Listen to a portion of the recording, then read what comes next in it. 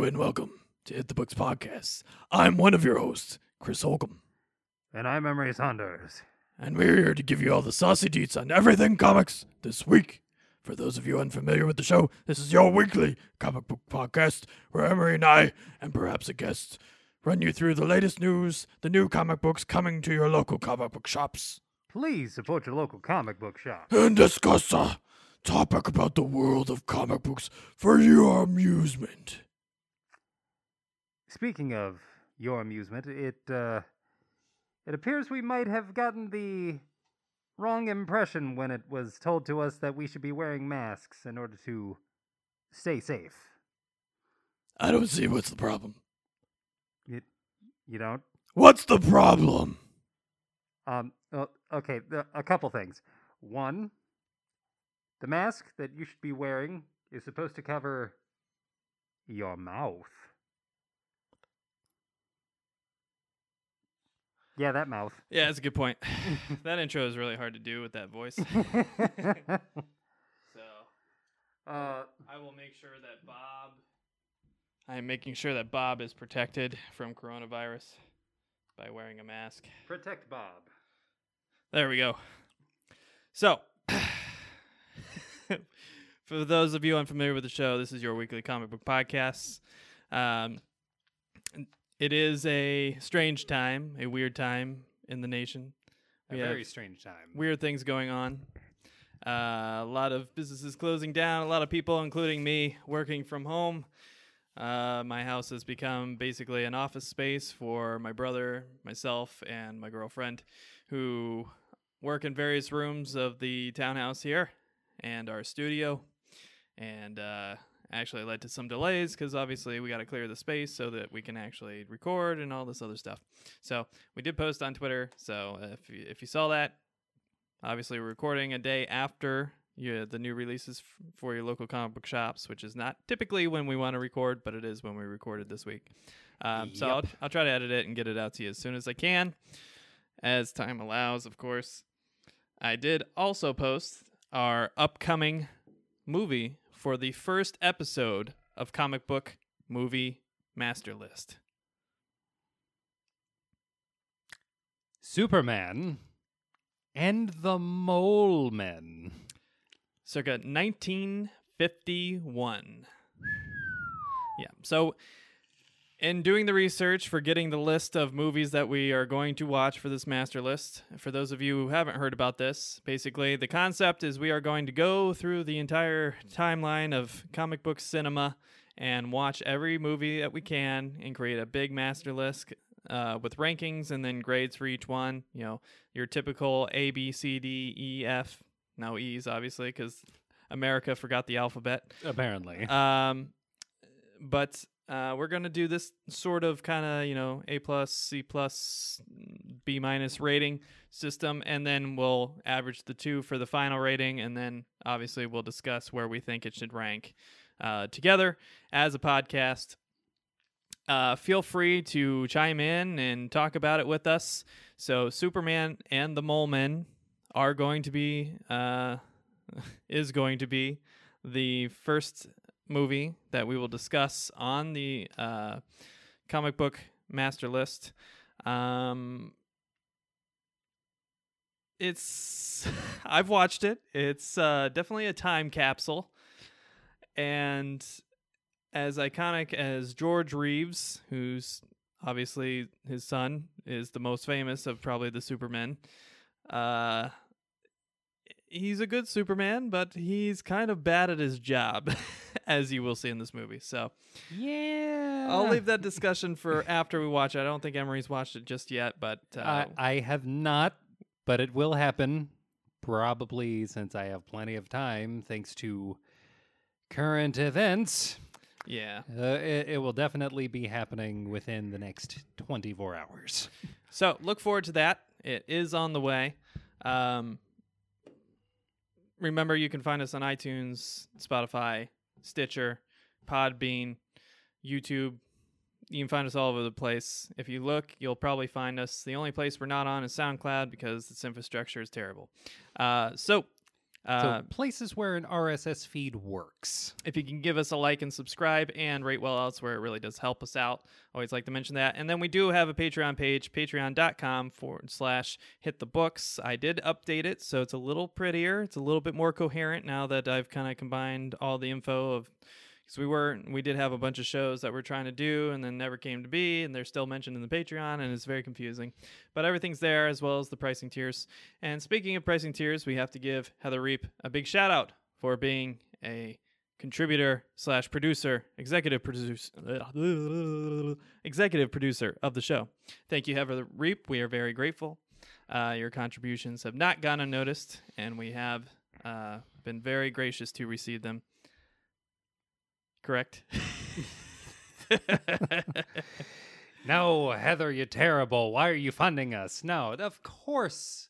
She has been amazing supporting our channel. Thank you very much, Heather. So, without further ado, let's jump into it. Emery, what have you been reading? Only the worst. Na bad. It sucks. Well, it's dead, or is it? I will give this to you. This time you had the excuse that it was a previous cover of the week and had to be reviewed for our segment, Did the Content Match the Drapes? So, without further ado, Emery, did the content match the drapes? The content comes really close, and I mean really close, to matching the drapes. The drapes were pretty, even though there are parts of it that I hate because there's parts of the design that I will never agree with. But at its core, the content is decent if you have not only kept up with every single bit of ancillary content to the X-Men since Jonathan Hickman started, but also, and here's the kicker, every bit of X-Men lore since the early 2010s. And I mean... That's a pretty deep dive. I mean, Third Summers, brother. Did anybody remember that? Because I damn near completely forgot. I sure forgot.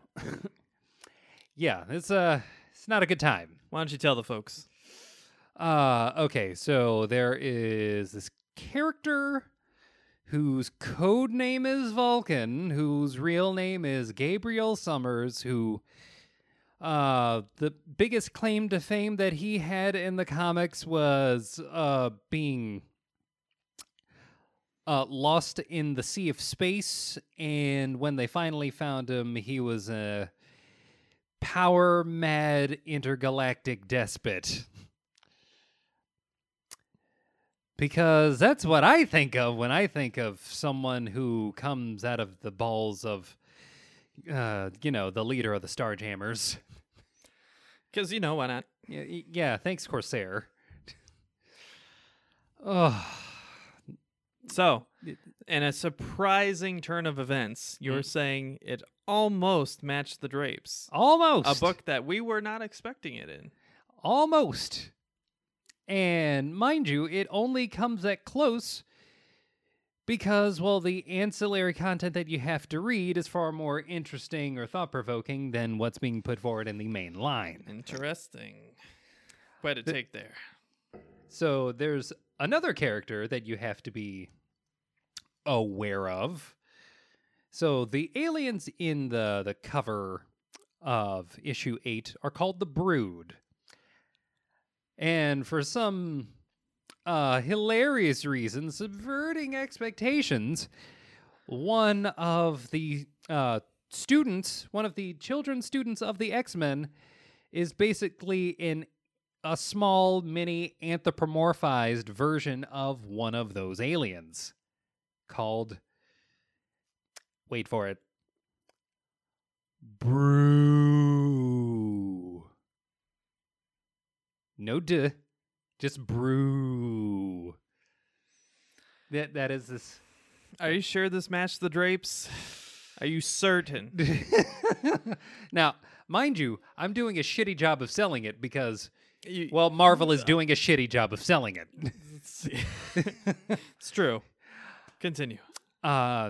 This character, this ancillary character, this character that 98% of the people who have read anything about X-Men at all have no idea even exists. This character lets these dumbass kids called the New Mutants, he lets them know, oh, this thing that you came to our little home away from home island, that's a king egg. An egg that the brood, as a species, can smell from a galaxy away. I don't think that's how smell particles work. God, that nearly killed me. So, Hickman had the big-brained idea to, oh, okay, this book is getting a little lost in the weeds of, trying to establish Wolverine and Cyclops as the not-so-ambiguously gay duo. And all of the other socio-political things that we've been trying to establish with this new island nation.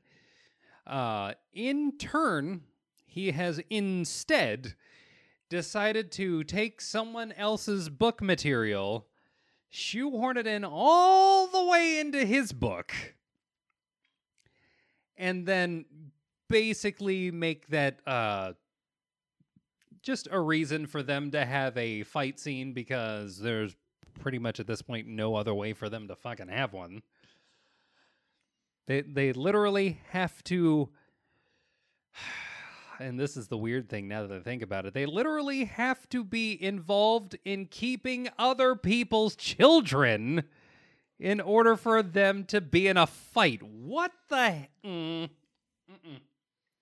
At what point are you going to start saying good things about this book? Because so far, I don't see how this matches the drapes or even comes close to matching the drapes. The artwork's pretty. The story, while stupidly told to get here, does look really cool and become kind of a, oh no, we have this thing. Oh crap, what do we do with it? It kind of reminded me weirdly of The Mummy. It's like, oh, we've found this artifact. Oh no, we should never have taken this artifact because we're dumbass kids. Oh no, we gotta punt it somewhere. Okay, well, I'll take that as it was enjoyable. Yeah, I mean, there was a whole lot of goofy bullshit to go around. So there you have it. Did the content match the drapes for the X-Men #8 title, cover done by Lionel Francis Yu? I'm gonna give a solid Got a meh. meh. Got a meh. What is that, like a B-? It's a solid C. All right, they get a C. That's not bad. It's not bad. We expected much worse. So, Jonathan Hickman. I really can't pronounce his name today. Jonathan Hickman. And I'm the one who had hiccups. That's true. Fair job. Yeah, when he is doing someone else's story, yeah. The illustrator, Mahmoud Azrar. Hopefully I pronounced that right. Good job. The artwork is, again, a C. It conveys the story and doesn't do anything weird with the, posing or anything like that. I don't think you understand the concept of did the content match the drapes. Because the cover is great. So that implies that the story inside has to be great. And so far, you've given nothing but criticism of this book and then gave it a C on both the art and writing. Which is why I said it halfway originally. I said it halfway matched the drapes. We'll have to rewind the tape on that. I think you said nearly. Okay. Rewind the tape! Rewind the tape. Did the content match the drapes? The content comes really close. All right. Okay. So it does So not. it- It does not match streams. It doesn't. Like, straight up, it does not. Okay. Thank you. Like, if we we're need doing... to be clear for our audience. Okay, if we're doing yes or no answers, this is definitely a no. All right. That's all I needed to know. Have you been reading or watching or playing anything else related to the world of comic books?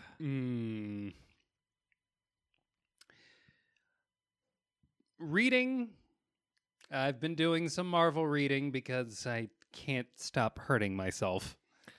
And, well, there isn't really a whole lot going on. Except when it came to a news item that we'll get into later. But, man, is the world of comics in for one of the stupidest rides ever conceived. Yeah, I don't know. Yeah, we'll get into it later. We will get into it later. It's a strange time at Marvel Comics. Yeah. It's been strange before, but it's definitely never been this strange. I don't know what's going on over there. You know, I gave Captain Marvel a shot recently. I gave her a shot. I figured, you know what? Art looks quite a bit different. Writers probably got a new take. Somehow, they managed to make her even less of a hero. I don't know how, but they did it. Yikes. Was going to be more of the direction we were going. Nope. Went back to 1600s where there's kind of a vampire thing going on, demon thing going on. Like, even further into the past than we ever needed to go. And I feel like it's starting to go the latest Joker trend direction where Joker is not really a human, it's more of a supernatural thing. I hate that, and I hope that's not the case. I really hope that's not the case, but we'll see. Ooh. Oh man. Ooh. Oh man. You are... Man, do I have some things to tell you. Well, don't tell me because I still got to read the rest. But Batman White Knight is one of my favorite comic books of all time, and it is by far my favorite Batman comic of all time. So if the sequel to it is bad, I'm going to be crushed. I am going to be devastated. So we'll see. We'll see what happens. But back to the previous covers of the week. First, let's talk about Chastity since it was 2 episodes ago. So Chastity's variants won our cover of the week 2 weeks ago, and was an awesome, outstanding cover. I think that one was Catherine O'Day, if I'm remembering correctly. However, the book has been written by Leah Williams and Daniel Main, has been illustrating the interior, and it's fine. It's not great. It's not bad. It's not great. It kind of, the subject matter is very mature and very, I don't know, I think is a good idea at the core. It's basically the storylines more or less focusing, I won't spoil how, but focusing on exploitation and sexual trafficking and stuff like that, and how women of all ages, and I do mean all ages, are abducted by these, criminal enterprises to be auctioned off to the highest bidder for, sexual slavery and all that sort of thing. So, dark adult stuff. However, the way it goes about it is terrible. It's very, I don't know, it's like very watered down and very, the setup is very good. I will give it that the setup is good, but it's so over the top and comic booky to a bad extent that you can't take the subject matter seriously, because the content around the subject matter is so like juvenile and the way it's approached. And the artwork's good. there wasn't any panels where I was like, man, that's really bad or really ugly. It was good art, but nothing that really wows you or like makes you really look at a panel and go, wow, that was a cool idea or that was a cool drawing or whatever the case is. And there's no like big spreads or anything like that. And there is some dynamite in there, as you would expect, Because of course. There you find out. I read all the way to issue 6, so I went Oh. even beyond issue 4. I went all the way to issue 6, and because that's what they're at right now, and they reveal that Chastity works at a burlesque club in order to make ends meet, and invites these women who were abducted that she saved to work at the burlesque club with her because they can't find work for one reason or another because they're all actresses or musicians or whatever the case is. It's just weird and juvenile and kind of, it's dynamite, but it's also kind of a writing issue, I think. But, I'm not saying that it's unrealistic for that world to exist and for that to be the case. And if you're familiar with Chastity, she has a lot of different backgrounds. This is just the most recent interpretation. But it's fine. If you like the whole, supernatural werewolves versus vampires type stories, this is a good book for you. But I wouldn't say it's a great option. There's better options out there. So did the content match the drapes? I'd say no, because that cover was fantastic, and the book was just mediocre at best. Mediocre! Which is what this podcast is all about. But there's definitely a lot of good stuff in there, a lot of good ideas, and if they capitalize on it, it'll be awesome. If they continue in this kind of more juvenile direction, kind of a bummer. Issue 6 pretty much rounds out the whole first arc, but kind of sets up for a future arc, which looks a lot like Twilight, if I'm being honest. But we'll see. More adult-oriented Twilight, I suppose. Right. We'll see. So, did the content match the drapes? No. Unfortunately not. Mm-mm. The other one I read was Marvel's Snapshots, Submariner. Now, this is based on a concept that came out in the 90s. I don't recall what year specifically. But Marvel had a small run in the 90s where they had characters from throughout the Marvel Universe who are not superheroes but are adjacent to the superheroes, whether it's, the policeman who helped them out or a nurse that helped them out or a girlfriend of the character or a boyfriend of the character, whatever the case was. It was always somebody who was not actually the hero themselves featured on the book and kind of telling a story from their perspective. This first one, Submariner Marvel Snapshots 2020 #1. We gave the variant of the week to last week. This book was written by Alan Brennert and Kurt Busiek. The art inside is by Jerry Ordway. It's very cool and unique. It's kind of, the art is all in that very early comic book gold era aesthetic. Oh, there is one reason it looks that way. Because who's the cover artist? Well, yeah. So it's Alex Ross. But Alex didn't do the interior, though. He did not. It was Jerry Ordway. But wow, that drape though. Yeah. That drape is very the creepiest of all Namor shots. It's so vascular. Ugh, gross. And his head is so square. It is so square. It's a lot of angles. You're making me just sick. He creeps me out so much. But anyway, the book itself, the content on the inside, I should have brought up the variant so I don't have to look at it. The variant is much better.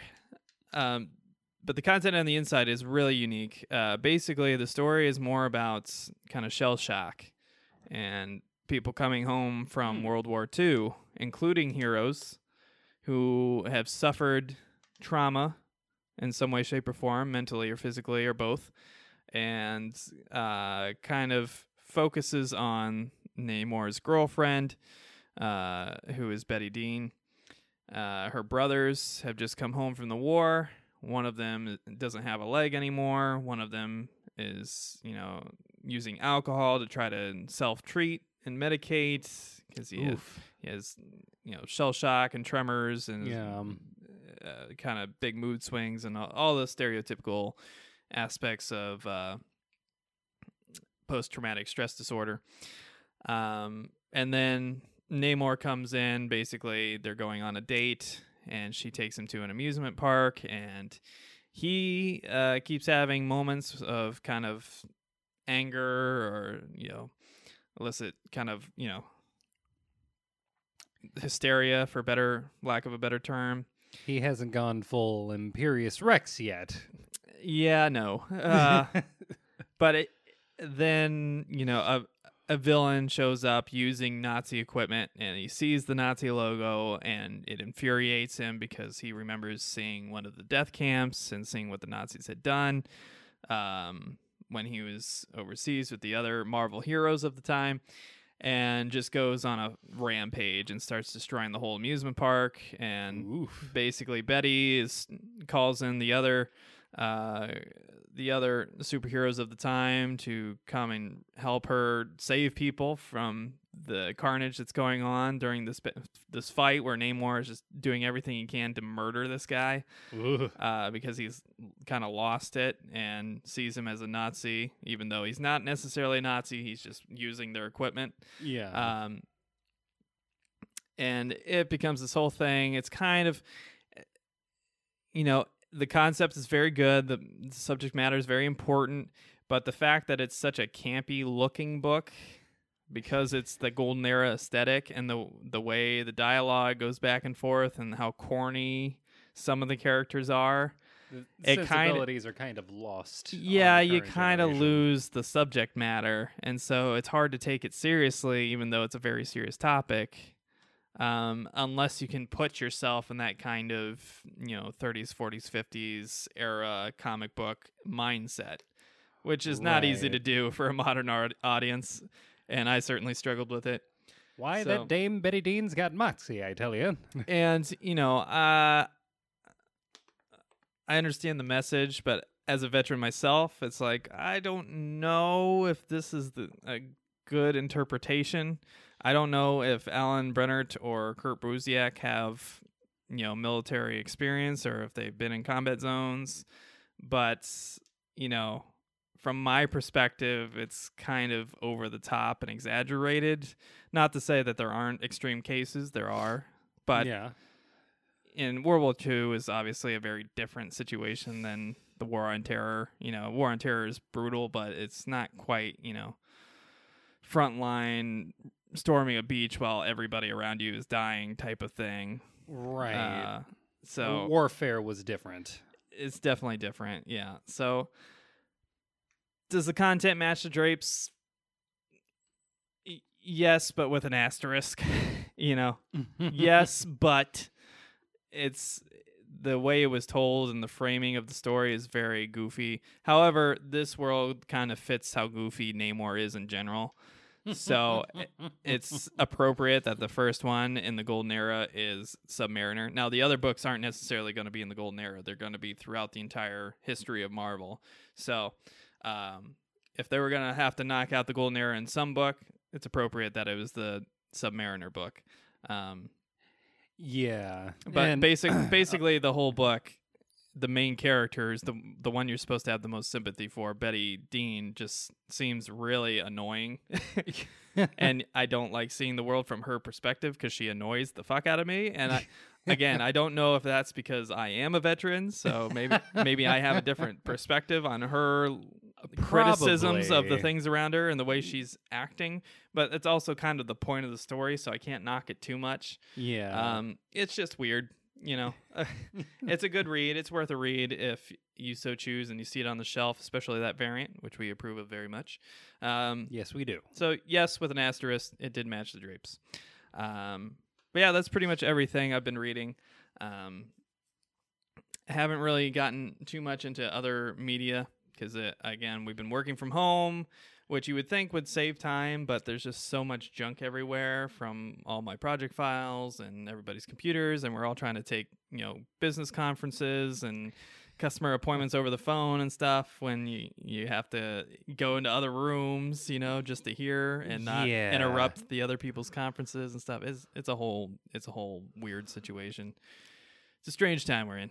It's a very strange time. Very strange. Okay, so without further ado, let's get into the news. First up on the news, the actor who played Steve Trevor in Wonder Woman, the TV series, has died at age 84.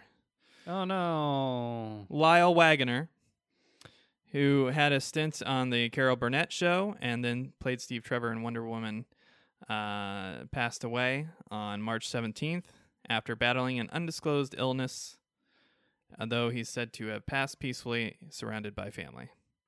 So, just a small thing we wanted to throw in there. Yeah, if you grew up watching the Wonder Woman, 70s show, 70s, 80s show, with Linda Carter, you might remember him, and he might have enriched your life even just a little bit. So, rest in peace.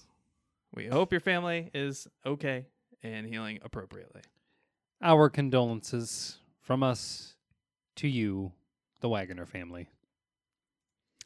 Next up in the news, more delays on Delay Corner. Delay Corner. Although this time it's not actual books for the most part. It's just everything else. It's just everything. So first up, Marvel has indefinitely delayed the release of the Black Widow movie due to the coronavirus. And obviously, several movie theaters have closed because of this. Cinemark announced that pretty much all of its theaters were going to be closed temporarily.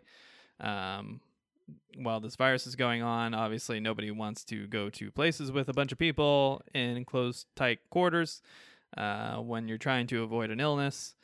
Other movies such as The New Mutants and Mulan have been delayed as well. So not a big surprise that this came down the line, although it is a little surprising that it's indefinite. And they're not putting a firm date on it, because most things are delayed like maybe a month or two or canceled outright, but this one they're just like, we don't know. Yeah. So I guess it's better to stay flexible, but it's not going to help your marketing team very much. Not at all. It's like, we'll release it when we release it, I guess. Yeah. So Thanks, Corona. we'll see what happens, but it's definitely strange. Next up, Aftershock Comics, one that we often read on the upcoming comics coming to your local comic book shops. Aftershock Comics is delaying shipments due to the coronavirus. A lot of issues, pun, are approaching because Diamond and comic book companies both are kind of working on how they're going to get these shipments out with a limited workforce and with limited customer bases actually going to comic book shops, let alone wanting to receive physical books that may contain a contagion, potentially.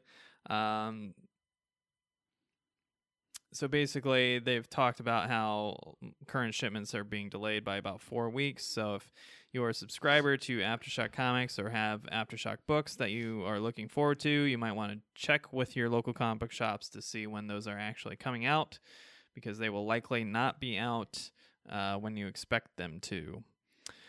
Next up, Free Comic Book Day, which every year happens on the same day, is being postponed, which is kind of nuts. So, Yep. Free Comic Book Day. I should have read this ahead of time. Okay, so I had thought they put a new date on it, but they actually got rid of that date entirely. So they postponed it a month at first, and now they're saying it's an indefinite postponing of Free Comic Book Day. This is being directed by Diamond, who distributes comic books. It's basically the only major distributor for comic books to local comic book shops. So they kind of have all the power in the matter. A little bit. But unfortunately, they are postponing Free Comic Book Day because of the coronavirus. Which is interesting because oftentimes a lot of companies, I know DC's done it in the past, use Free Comic Book Day as a launching pad for a new line of books. For example, I can remember several years ago where they had Batman Beyond, the Future 52 storyline. It was a weekly book that was focused on Batman Beyond, while Batman Eternal was going on at the same time. And they sent out an issue 0, which kind of gave the core backstory to how we ended up in this situation. And then issue 1 kind of fleshed it out a little bit. So a lot of stuff like that. I wonder if that's going to affect storylines going forward for a lot of books and upcoming books, if it's going to cause delays for specific titles because they don't have that launch pad platform anymore with that issue 0. Yeah. So that's kind of interesting. We'll see what happens, but make sure you pay attention to social media. Diamond Comic Distributors is a good one to follow if you're trying to figure out when that will be corrected and sent to another time.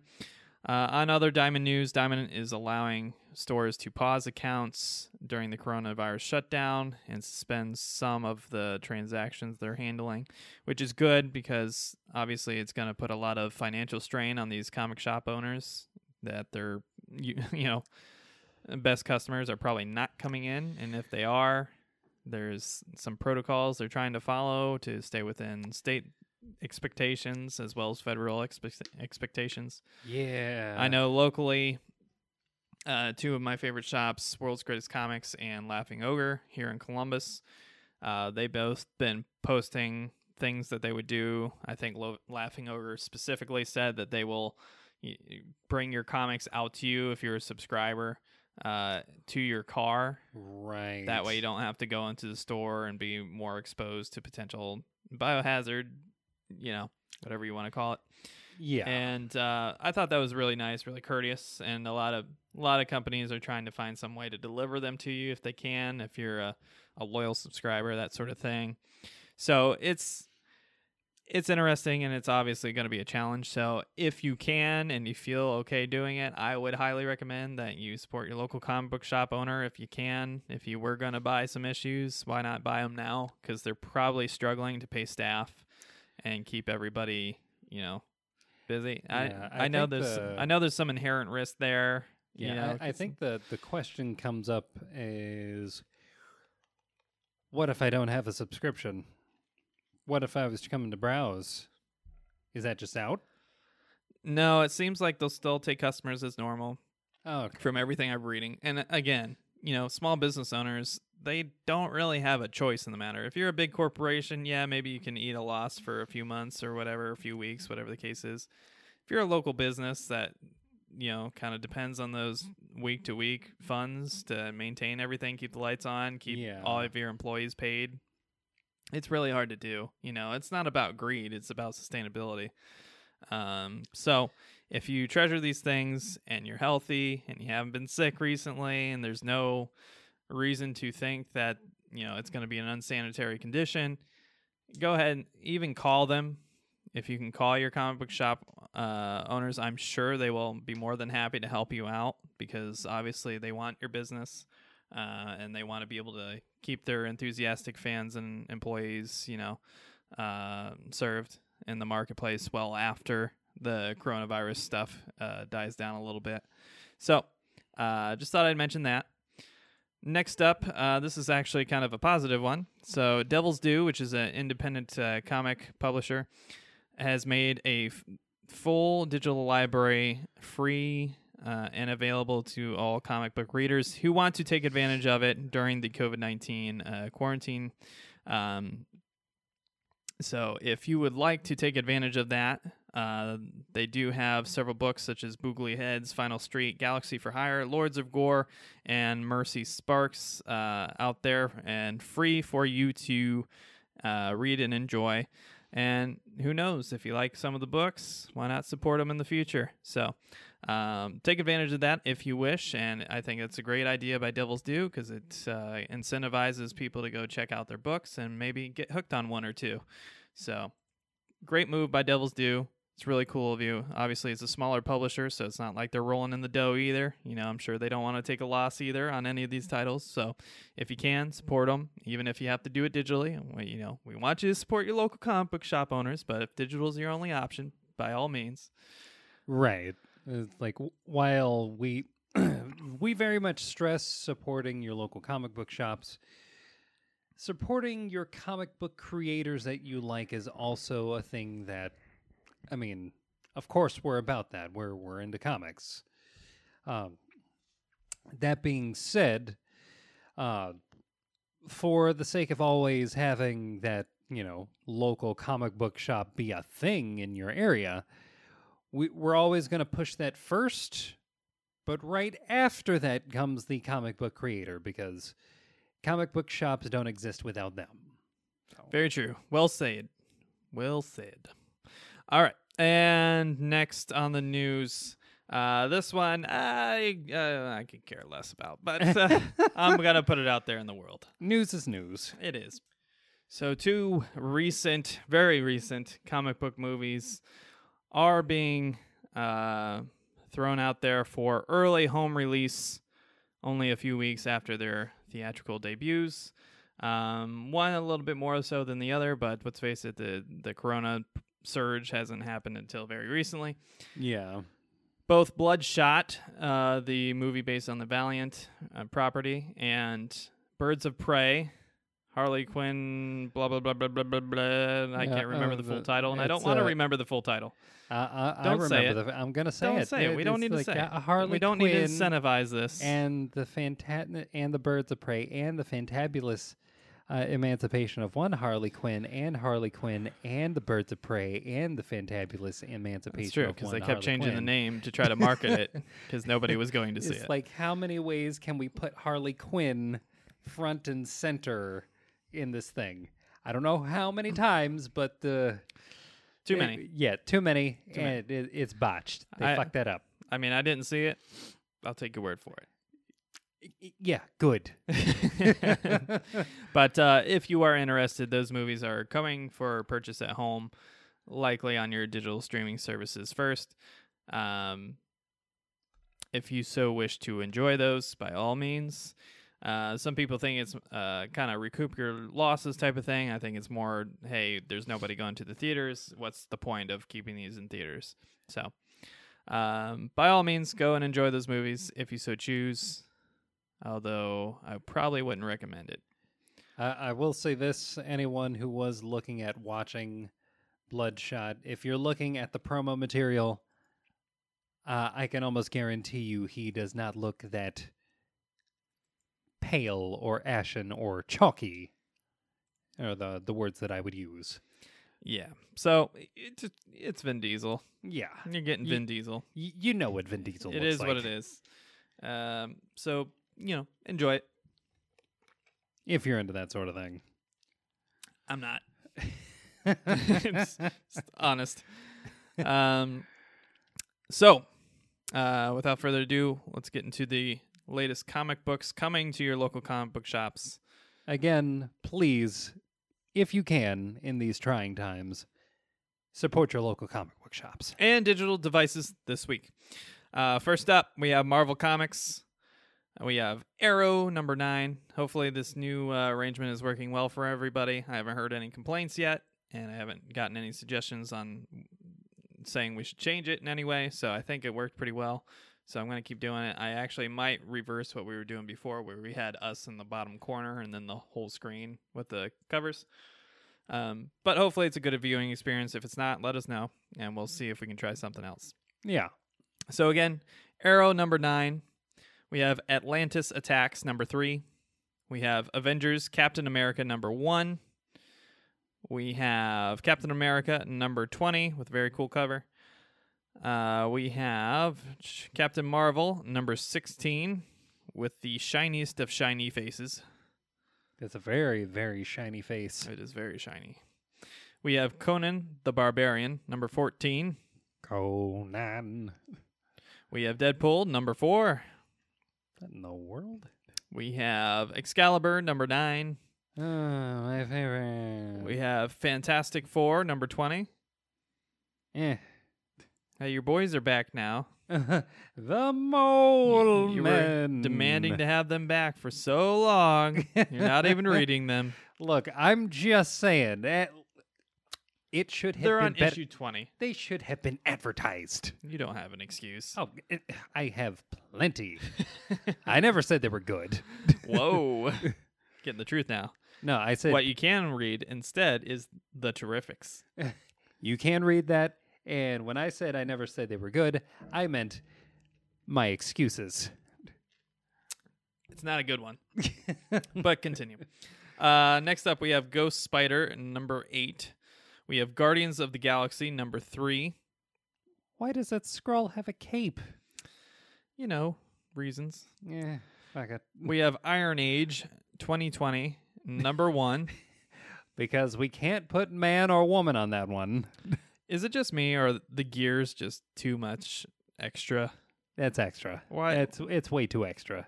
There's no point to those. It's both extra and stupidly minimalist at the same time. It's just it's dumb. But yeah. it's comics. Whatever. Comics are allowed to be dumb. Yeah, Next up, we have Jane Foster, Valkyrie, number 9. because they finally got the hint.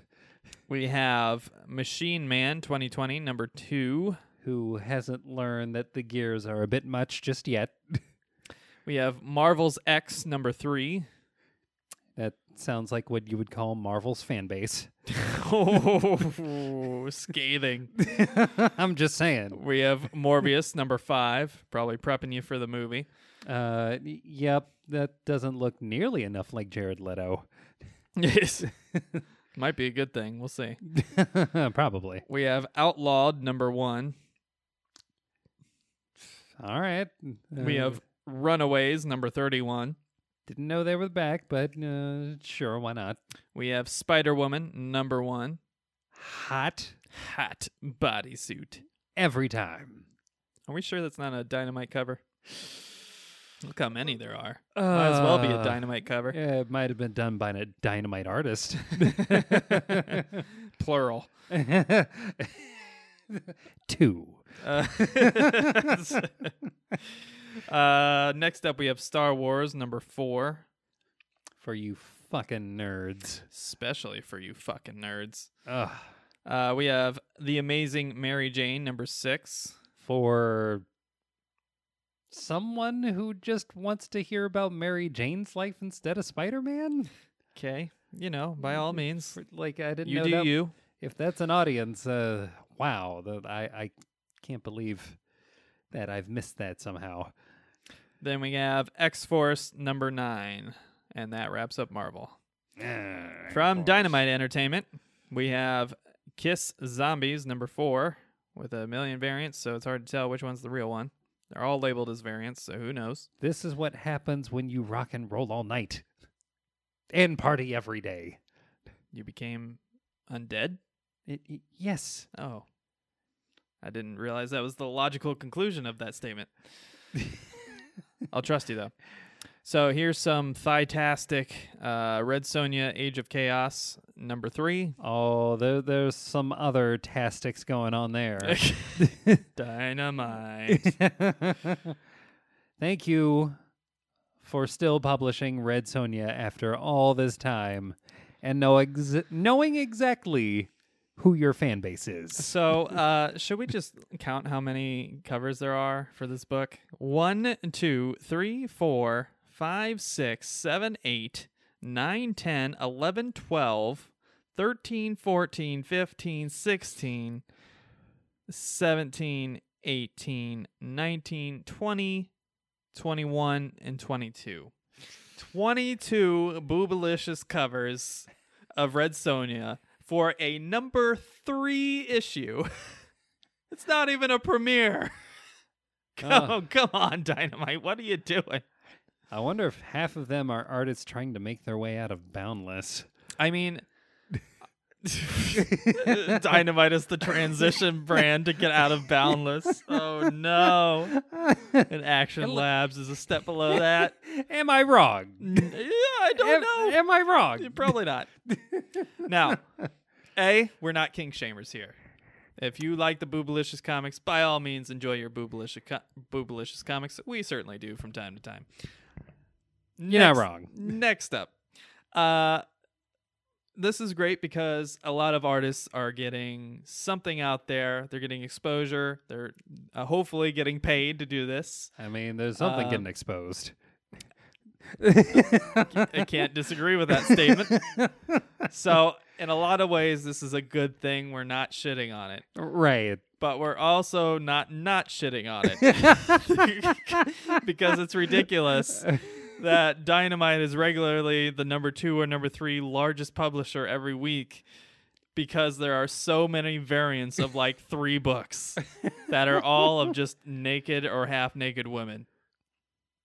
Fair? Is that fair? I think it's fair. Look, everyone has their own take on the female body, as has been clearly displayed.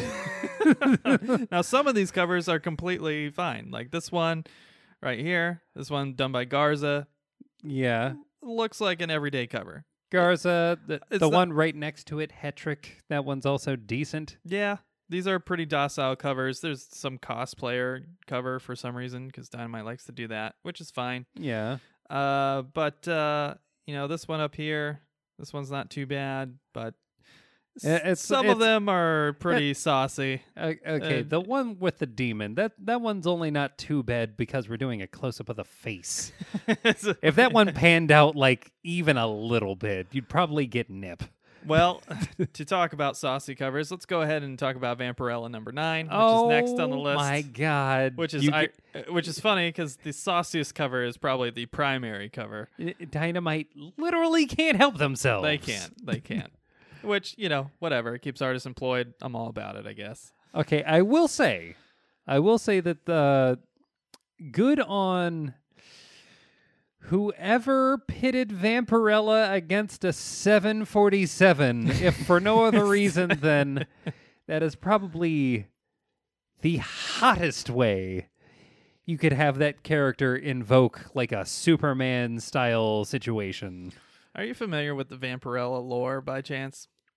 Not even in a cursory fashion. It's real stupid. So she thinks that she is an alien from a vampire world and that Okay. Dracula was on Earth as a transplant from said world, where they subsist on blood and where the supply of blood is gone, and so they have to come to Earth because they can subsist on our blood. And then it turns out that's not the case. She's actually just some weird, descendant of Dracula himself, who was not an alien, but she's delusional and has this weird story in her head. It's really dumb. There is not necessarily a good story context like there are for some of the other characters. Like Chastity probably has a good story behind it, a workable story. Red Sonja has a good story, workable story behind it. Vampirella, it's the dumbest shit of all time. I have never heard a more thinly veiled excuse to basically have like 20 some covers It's fine. of someone wearing We're not kink shaming. next to nothing. It's fine. Just enjoy your Vampirella books. If you're into it, by all means, support it. I mean, there's books like Lady Death out there. They're probably hotter. You're and not wrong. probably have a better story. Probably. But whatever. Yeah. Again, But not hating on Dynamite because Dynamite does from time to time have very good books, but we talk about this every week. Yeah, We don't need to hype on it. artists really like drawing idealized busts. Which is fine, Yeah, it's fine. It's If you're fine. into that, and we good. are. Yeah, I don't want to pretend like we're not, yeah. terrible human beings.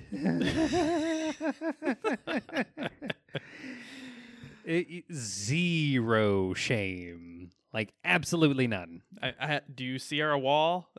It's bombshell variants. Literally, this is like the 50s and 60s version of that same thing It's my prized collection. on display. It probably gives you a clue. All right. A little bit. Next up, DC Comics. We have Aquaman number 58. We have Batman number 91. We have Deceased Unkillables number 2. We have He-Man and the Masters of the Multiverse, number 5. We have He-Man. Justice League, number 43. We have Lucifer, number 18. We have Nightwing, number 70. All right, I'm not going to get into it, but DC is on a tear as far as shitting on Nightwing. They recently made it canon that he fucked an ape. And now Joker is trying to murder him, or it has murdered him, or every sort of terrible thing that can happen to Nightwing. Oh my god. Why does DC hate Nightwing? All right, I'm done. I won't rant again. We have Plunge, number 2. Oh my god. We have Robin 80th Anniversary 100-page Super Spectacular, number 1, with a bunch of variants. That is ironic, considering How the much they're Nightwing. shitting on the original Robin. Yes. Yeah, that is. Although, Wow. if you read Sean Gordon Murphy's interpretation of Nightwing, he's not the original Robin. Son of a bitch. People can't help but shit on Dick. Phrasing. Nobody wants a shitty dick, all right? Everybody wants the good dick. That's all I want in my life. All right, DC? Nobody wants a shitty dick. Everybody wants the good dick, okay? That's all I'm going to say. Jesus. It's not that hard. You would think. We're having too much fun with my demise. Also, that's what she said.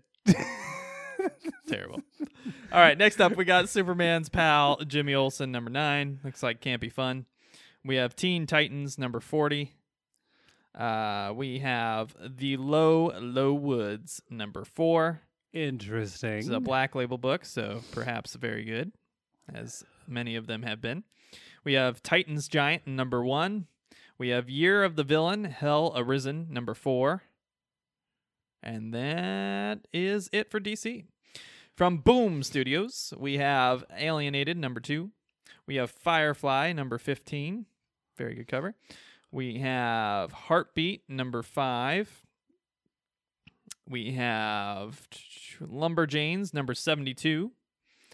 We have Power Rangers Cross Teenage Mutant Ninja Turtles, number 4. By the way, I've been watching that The Toys That Made Us show that's on Netflix. If you're stuck in the house because of coronavirus and you're a kid of the 80s or 90s or both, by all means, watch that show because it's actually really good. And they go into the history of Ninja Turtles and the Power Rangers, both in their toy section reviews.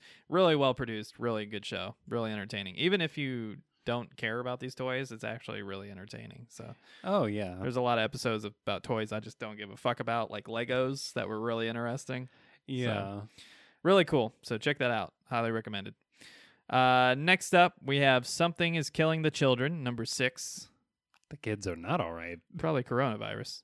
Oh, no. We have- That is actually not the... Can I say targeted demographic of this disease? That's fair. Next up, we have The Red Mother, number 4. We have Wicked Things, number 1. And that wraps up Boom Studios. Next up, from Image. Image, we love you. Keep doing what you do. Please keep doing what you're doing. We have Ascender, number 10. We have Bitter Root, number 7. Need to pick up a few more because I haven't read a Image comic in a while. We have Die, Die, Die, number 9. We have Family Tree, number 5. We have Hardcore Reloaded, number 4. Holy shit. We have Middle West, number 16. We have Spawn, number 306, for Emery, of Yes. course. Yes. I love that comic. We have Tartarus, number 2. We have Undiscovered Country, number 5. And we have Witchblade, number 18, which I need to catch up on because Ooh, that book that's was very still good. going. The book was very good and very entertaining when it started, and I hope it keeps going. Oh, yeah. They basically took a book that was basically a Dynamite book. It wasn't in actuality, but might as well have been. Oh yeah. Just smutty to all hell for no goddamn reason and very Yeah. shallow storylines. They advertised And- that so sexily. And they revived it, and Caitlin Kittredge specifically rewrote the character in a more grounded fashion, and it's no longer the smutty kind of laughed at comic it once was. Now it's a very respectable book, which is awesome. And it hasn't really lost that spirit of the original book either, so there's a little bit for everybody to enjoy, which is nice. It's like our little girl grew up. This is how you reboot. Yeah. So Witchblade, Now- I think, is a very that being good- said, I don't think I got much further than like issue 7 or 8 before we had our hiatus there. yeah. But I don't want to misspeak because it might have gone down the rails and completely okay. lost its way along the way. So we Okay. don't know, but At the very early least, on the outset, the early onset was very good. it looks like how you would properly reboot a story. Yeah, very much so. Next up from Dark Horse Comics, we have Bang number 2. We have Dragon Age Blue Wraith number 3. I always love the Dragon Age covers because they always find really good artists for them. I don't know if they use the same artist, but it's always that same aesthetic. I'm just I've glad bought that- more than one Dragon Age book just because I love the cover art. I'm just glad that Dragon Age is continuing in some way, shape, or form, since the games are probably not coming back. Yeah, well, there's some rumors going around. We'll see what happens, but Rumors. I think we'll probably hear a little bit more about Dragon Age in about a year once these new consoles are released, if they're released. Oh my God, Oh, PS5. We did not mention that in the news We did because not. it's not necessarily comic book related, but they did talk about Marvel Spider-Man a lot in Mark Cerny's conference. So Oh, I'm going to use that as an excuse to bring it up. So perfect reason to talk about it right now. Oh my God. we don't have a video game show like we want to because we don't have a producer. So, we're Yeah.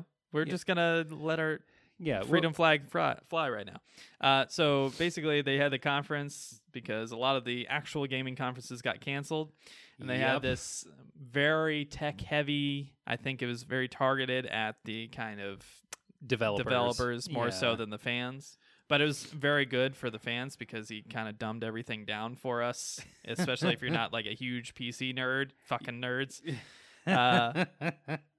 So Mark Cerny did a wonderful job, and I can't say enough good things about Mark Cerny. Like the PlayStation company is very fortunate to have him on board because not only is the man incredibly likable, but he's incredibly coherent, very well spoken, much better than me, even though I host this show. And he's very clear. He knows how to explain concepts and explain a sales pitch very well. You know, Yeah. and let's face it, that's what this is. It's a sales Yeah. pitch. Basically. But I really love the presentation, even though for a lot of people the complaints were like where they had these weird fake silhouettes on the screen to make it appear like it was at an auditorium or something, and they kept Right. changing camera angles to make it feel more, More like a, organic. yeah. Yeah, instead of just a guy talking into a mic, which is what it was. I mean, some things are unavoidable Yeah. in times like these. I think not only are they incredibly lucky to have someone like Mark Cerny who has all that goodwill behind him, but the developers who are most likely going to be on board for trying to put whatever they want onto the PS5 first, I think they are going to get far more press than anything that anyone over at the Xbox camp could probably expect at this point. Yeah. So again, Mark Cerny, great, seemingly great guy. Obviously, we don't know him personally, but PlayStation is very lucky to have him.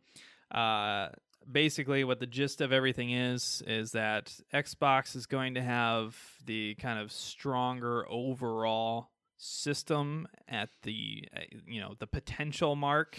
They have Yeah. the potential for more processing, the potential for better resolutions, just slightly. I mean, the difference is minuscule at most. Yeah. However, what PlayStation is kind of betting on is speed of data. So basically, using their infrastructure and their like insanely fast solid state drive. I don't know if you saw the specs, but like that's ridiculous. Like there's not, to my knowledge, there's not a solid state drive that can go that fast right now. But basically, they created an infrastructure that eliminates the problem of having to grab all of these bytes of data and display them every time your character turns their head or every time you need to render something.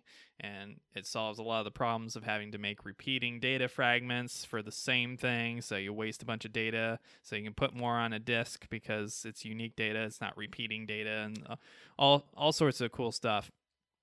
So I thought that was really interesting. So it's going to be interesting. I actually think that, you know, you can call me a fanboy if you want, because I've always been more of a PlayStation guy, but I think even though the Xbox is probably going to, from the onset, be a little better, I think PlayStation's probably going to have the better system overall just because of those speeds and the lack of bottlenecks to have to worry about for developers. Yeah. And everything is designed to give developers the full power the entire time instead of having to adjust variability for the, you know, the system cooling and all this other stuff that they have to worry about. Now it's just where PS4, they tried to fix the mistakes of PS3 where they made it so hard and convoluted to program for that nobody wanted to program for it, and there's a lot of pitfalls in that programming system, even though it was very powerful for what it was, to going to the evolution of that, which is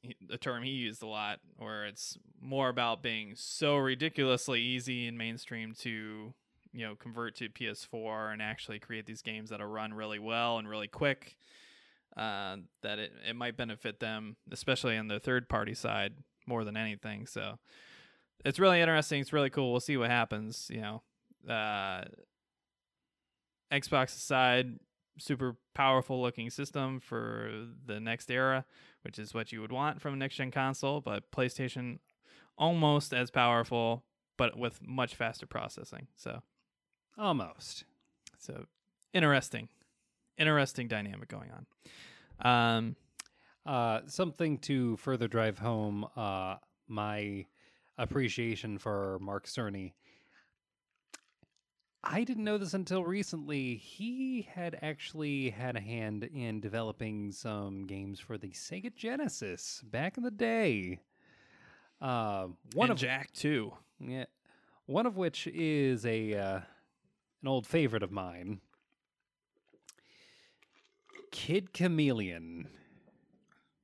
It's probably literally the most 90s thing outside of Comic Zone. Yeah, that I they was ever gonna say. made. I was gonna say Comic Zone might beat it just barely, but it's close. Oh yeah, there's like this game about this fucking kid who's too cool, goes inside this video game world and beats the boss that no one can beat. Yeah. All right, so back to the comics. Let's see here. Did I leave off on Grendel? Those are variants. Jesus. Hickman got me. He got me again. I'm going to have to edit so much. We have Hellboy and the BPRD, The Return of Effie Kolb, number 2. We have Predator Hunters 3, number 2.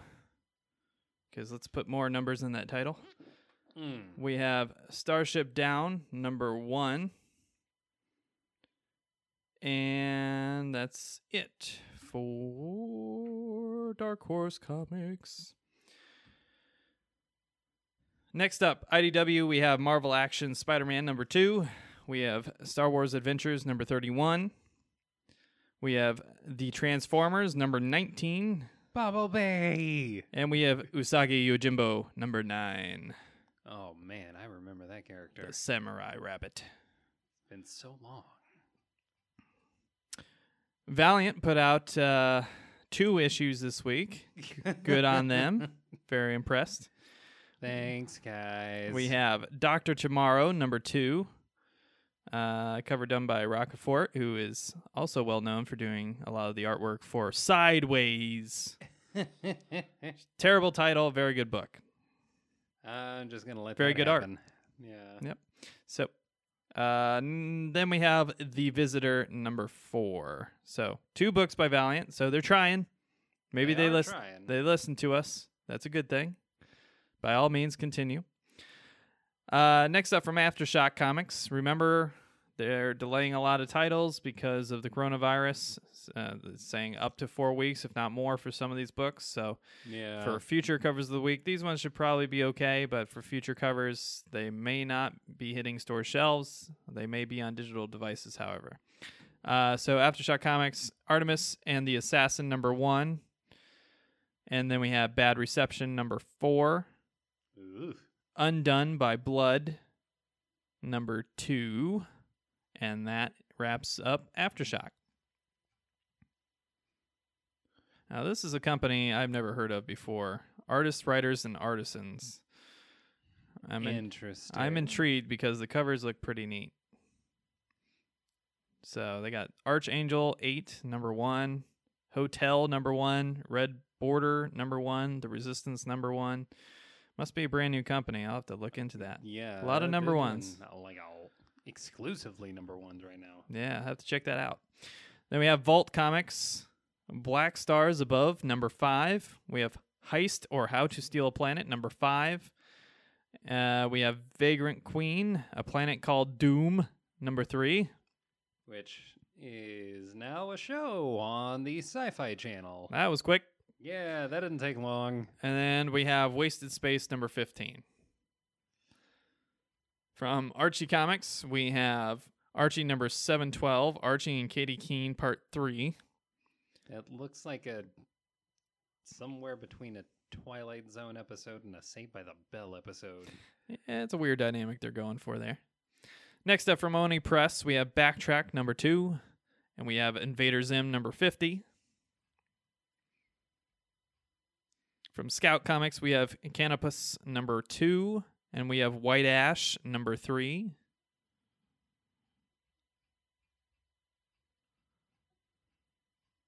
From Lions Forge Comics, we have Catalyst Prime 7 Days number 6. And look who did the cover. None other Stepan than Sajic. Stepan Sajic himself. My boy. That mad lad. He did not win cover of the week this week, though. He did not. And that is everything coming to your local comic book shops. Again, please, even in these trying times, do what you can to support your local comic book shops.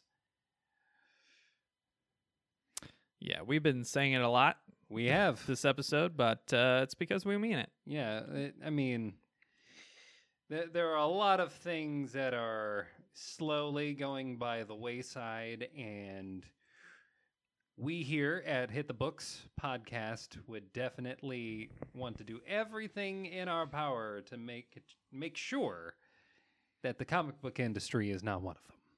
Of course. So, without further ado, let's get into our cover and variant cover of the week. First up, the prestigious, nay life-changing award of cover of the week goes to Lucifer number 18. This one in the Sandman universe, debuting from DC's Black Label. This cover is done by Tiffany Turrell, and it is a doozy. It is. I mean, there is quite a bit to unpack here.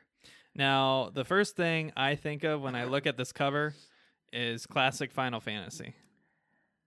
It is the most classic Final Fantasy cover I have seen in a long time, and I love it for that fact. Yeah, this is damn near like if you were to bring or to remake instead of 7 a title like the very first Final Fantasy, I would expect the characters in that to look something like this. Yeah, it's awesome. I really love the cover. I love the colors. I love how everything plays together really well.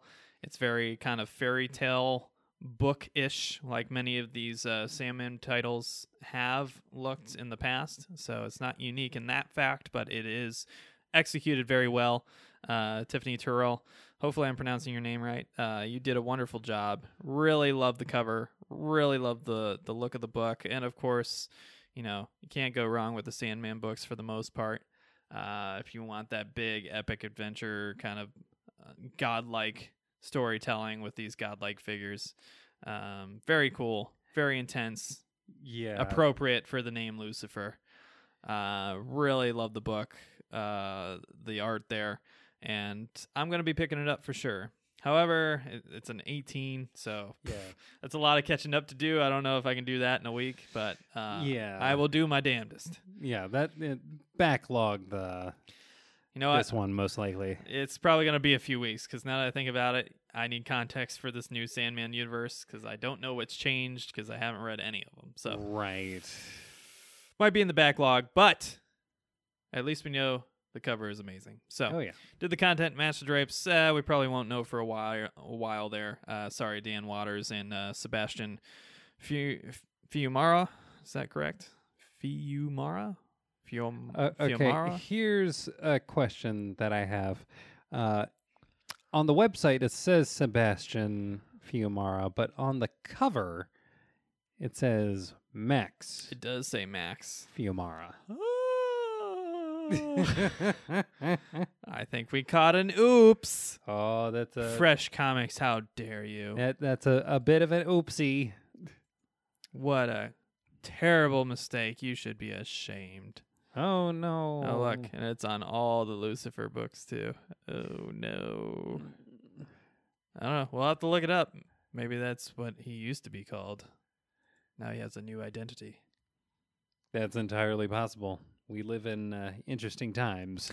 As we'll get to in our topic of the show. Yeah. Next up, for the prestigious Nay Life-Changing Award of Variant Cover of the Week, we are awarding it to DC's Deceased Unkillables #2 cardstock horror Ben Oliver cover. Obviously done by Ben Oliver. There's a few things to note on this cover. Oh yeah. It's a play on a very famous movie poster for Full Metal Jacket, which is the kind of Vietnam.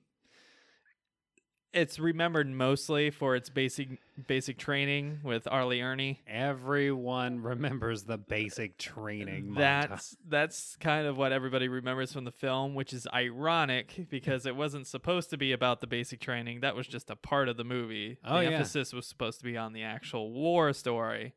Yeah. But everybody doesn't fucking care about the war part of it because it wasn't interesting. Arlie Ernie was the most interesting thing in that movie. that man knew how to steal a scene. He sure did.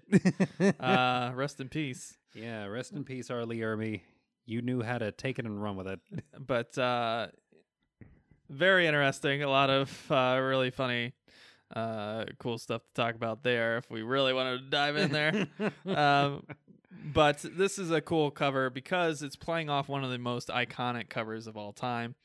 In that Full Metal Jacket cover where it says Born to Kill on his helmet, and he's got the Ace of Spades there in the helmet liner there. This one, obviously featuring Red Hood's very disheveled, very destroyed helmet. So it looks like someone had a problem with Jason Todd's mouth. Well, that's something you said before the show. I wasn't gonna steal your thunder, so I'll let you go ahead and say it.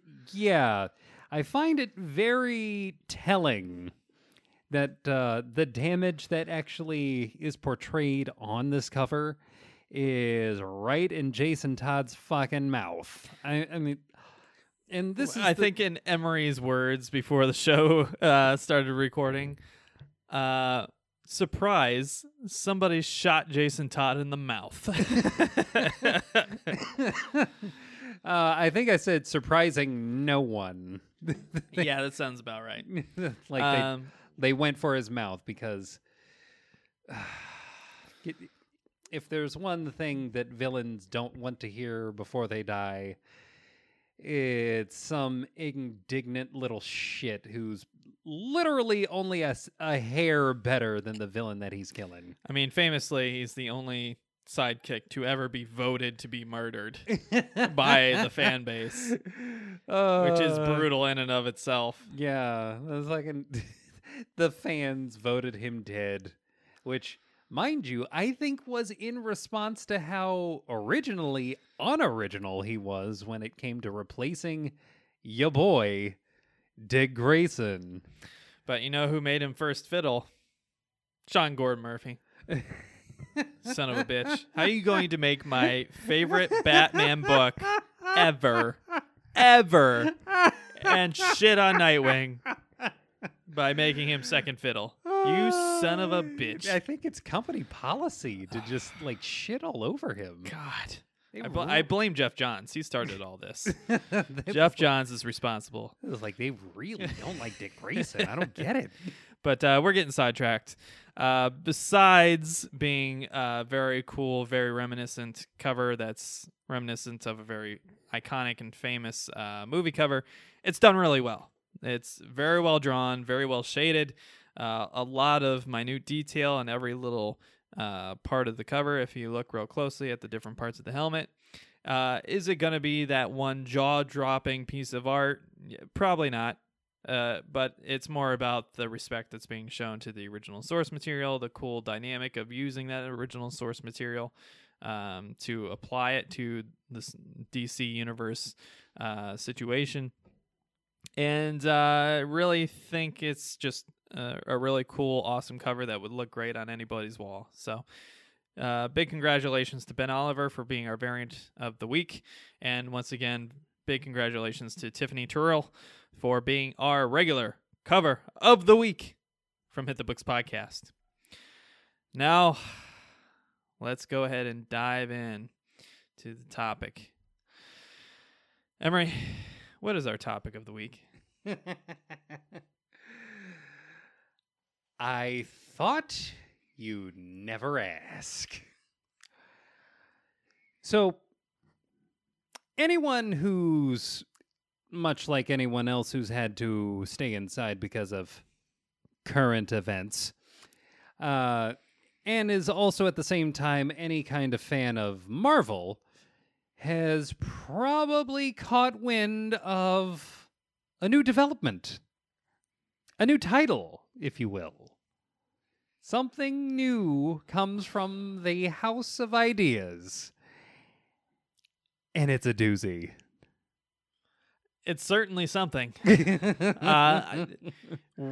So we are talking about Marvel's upcoming book that received a trailer on the 17th, which is 2 days ago as of recording this, for New Warriors, which is a title kind of rebooting an older franchise, but with brand new characters. And before we even start talking about this, I want you all to listen and watch this for yourself. If you can watch the YouTube channel for this segment, I highly recommend you do. Yep. Because please do. it might be the most ridiculous shit I've ever seen. Maybe I'm in the wrong here. Maybe I'm an asshole. But it seems with a downvote ratio of 2.2 thousand upvotes to 67,000 downvotes in 2 days, I might not be alone here. Oh, yeah, this is getting ratioed into oblivion. Yeah, it's not a good. It's not good. We'll see if coronavirus can kill this as well. So, without further ado, let's go ahead and watch the trailer together. Shouldn't get a copyright strike. Okay, to rephrase, we don't want coronavirus to negatively affect any of the staff involved in this. We just want it to be the single solitary reason why this book never makes any money. I mean, it doesn't have to be the only reason. Any reason would do. But let's just go ahead and get into this. Yep. All right. Brace yourselves.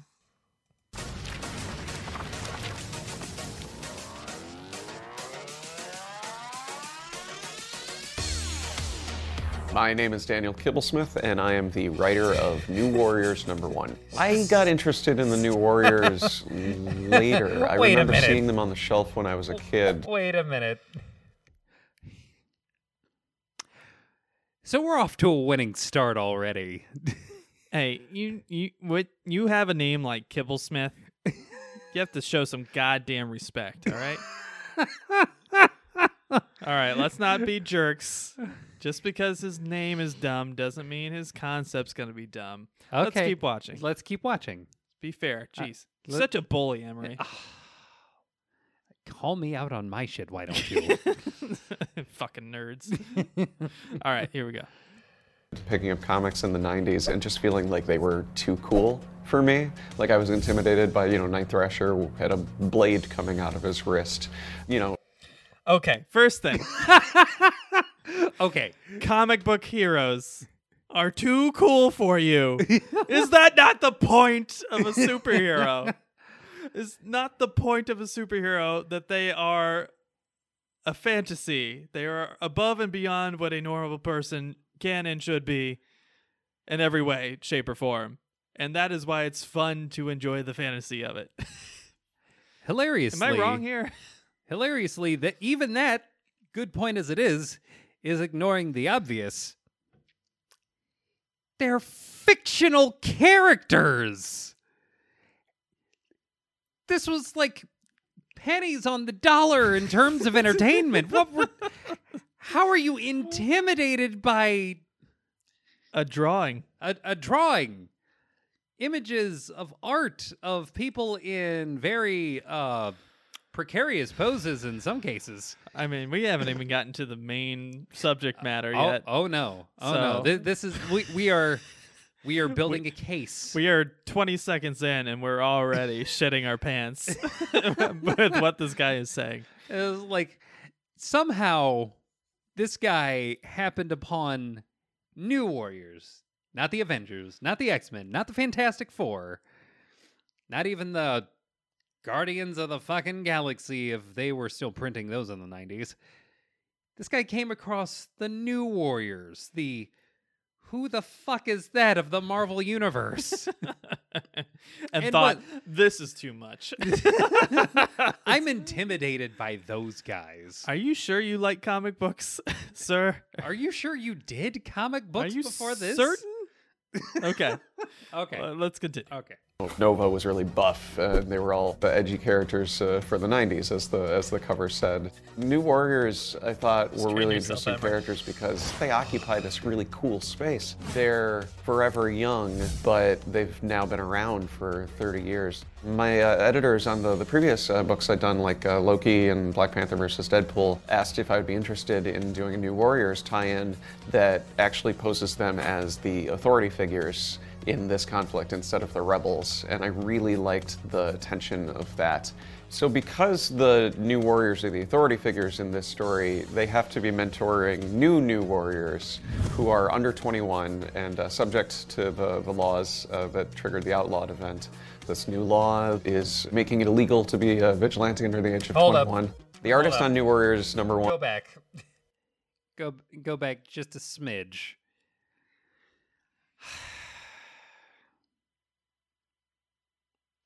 What the fuck is that? Aside from it obviously being a Tumblr artist's attempt at making comic book characters.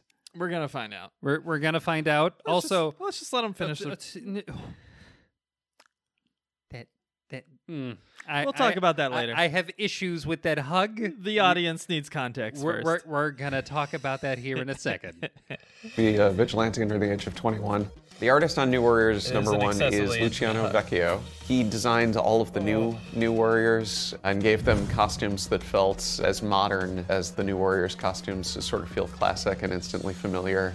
So the first character that we're introduced to is Trailblazer. She's a group home and foster kid who is volunteering at a senior center when this mysterious threat shows up and Night Thrasher runs to the rescue. And because she helps him, she ends up in the crosshairs of this new outlawed law. And she inherited from her grandfather a magic backpack of divine origin. We picked the name Trailblazer because she's I'm sorry, what? Her grandfather got a divine backpack? How old is this grandfather? And what deity is bestowing upon him a magic backpack. Brought to us by the ancient Greek hero Prada. Prada and the other demigods that serve this god, Dolce and Gabbana. Those are the Roman versions, sir. Oh, Get it okay, right. Okay. Now that we're getting straight our pantheon here, is there going to be a fucking talking map to go in this Dora the Explorer's bag that she's been given? Does the my bag concern talk? is all right, I'm just gonna be an asshole and say it. Fuck it. Does the bag improve her cardio? Oh! Because why are you giving the fat character more shit to carry? God. Oh, okay. Maybe that's look, mean. I- I think it's funny. No, it has to be said. But it's also a very important thing to consider. It has to be said that if anyone is going to be engaging in heroics of any kind, which means strenuous physical activity, I will completely disbelieve that they are capable of anything like that if they look like that. You know, if you explain it away, like they're a mutant, they're super strong, whatever the case is, but her power is that her backpack is magic? What's it storing? The rest of her lung capacity that she's going to need for the running that she has to do? We'll see. She's somebody who charges into action. She knows that she can do some good with this, mysterious gift that she's been given. And she's the trail. Screen Time is a internet kid taken to its sort of logical conclusion. As a youth, he was exposed to his grandfather's experimental internet gas, and that's Stop it right now. Stop it He right was now. Exposed to his father's experimental internet gas. What, when he lifted his right leg? What the fuck does that mean? What the fuck is internet gas? I will refer again to someone lifting their right or their left leg to separate them cheeks to let some of that internet gas out. Must have been traumatic for him. Because now he's always connected to the internet. My uncle, he farted in my face once. And I've been stuck to the internet since. I can't see anything else. him permanently into the World Wide Web. The word screen time is only ever used in a sort of Permanently into restrictive the World Wide sense. Web. And because we're Because doing of a story Uncle's about internet teenage rebels, a lot of the names are about teens fighting against labels that are put on them. So with screen time, we liked the idea that he has infinite screen time. Snowflake and Safe Space are the twins, and their names are very similar to screen time. It's this idea that these are terms that get thrown around on the internet that they don't see as derogatory, to take those words and kind of wear They them as both have badges camel of toe honor. for no Safe reason Space is whatsoever. kind of a big, burly, I was gonna say sort one of of them has stereotypical moose jock. knuckle, He can but, create force fields, but no, he I'm can pretty sure only neither of trigger them have a if dick. he's protecting somebody else. We sure? Snowflake is non-binary and goes by they, them. Snowflake has the power to generate Or they might both have a individual dick, who crystallized knows? Snowflake-shaped shurikens. The connotations of the word snowflake in our culture right now are something fragile. And this is a character who is turning it into something sharp. Snowflake is the person who has the more offensive power, and Safe Space is the person who has the more defensive power. The more offensive power. You could probably say that about all of these characters. You mean to tell me that the big guy,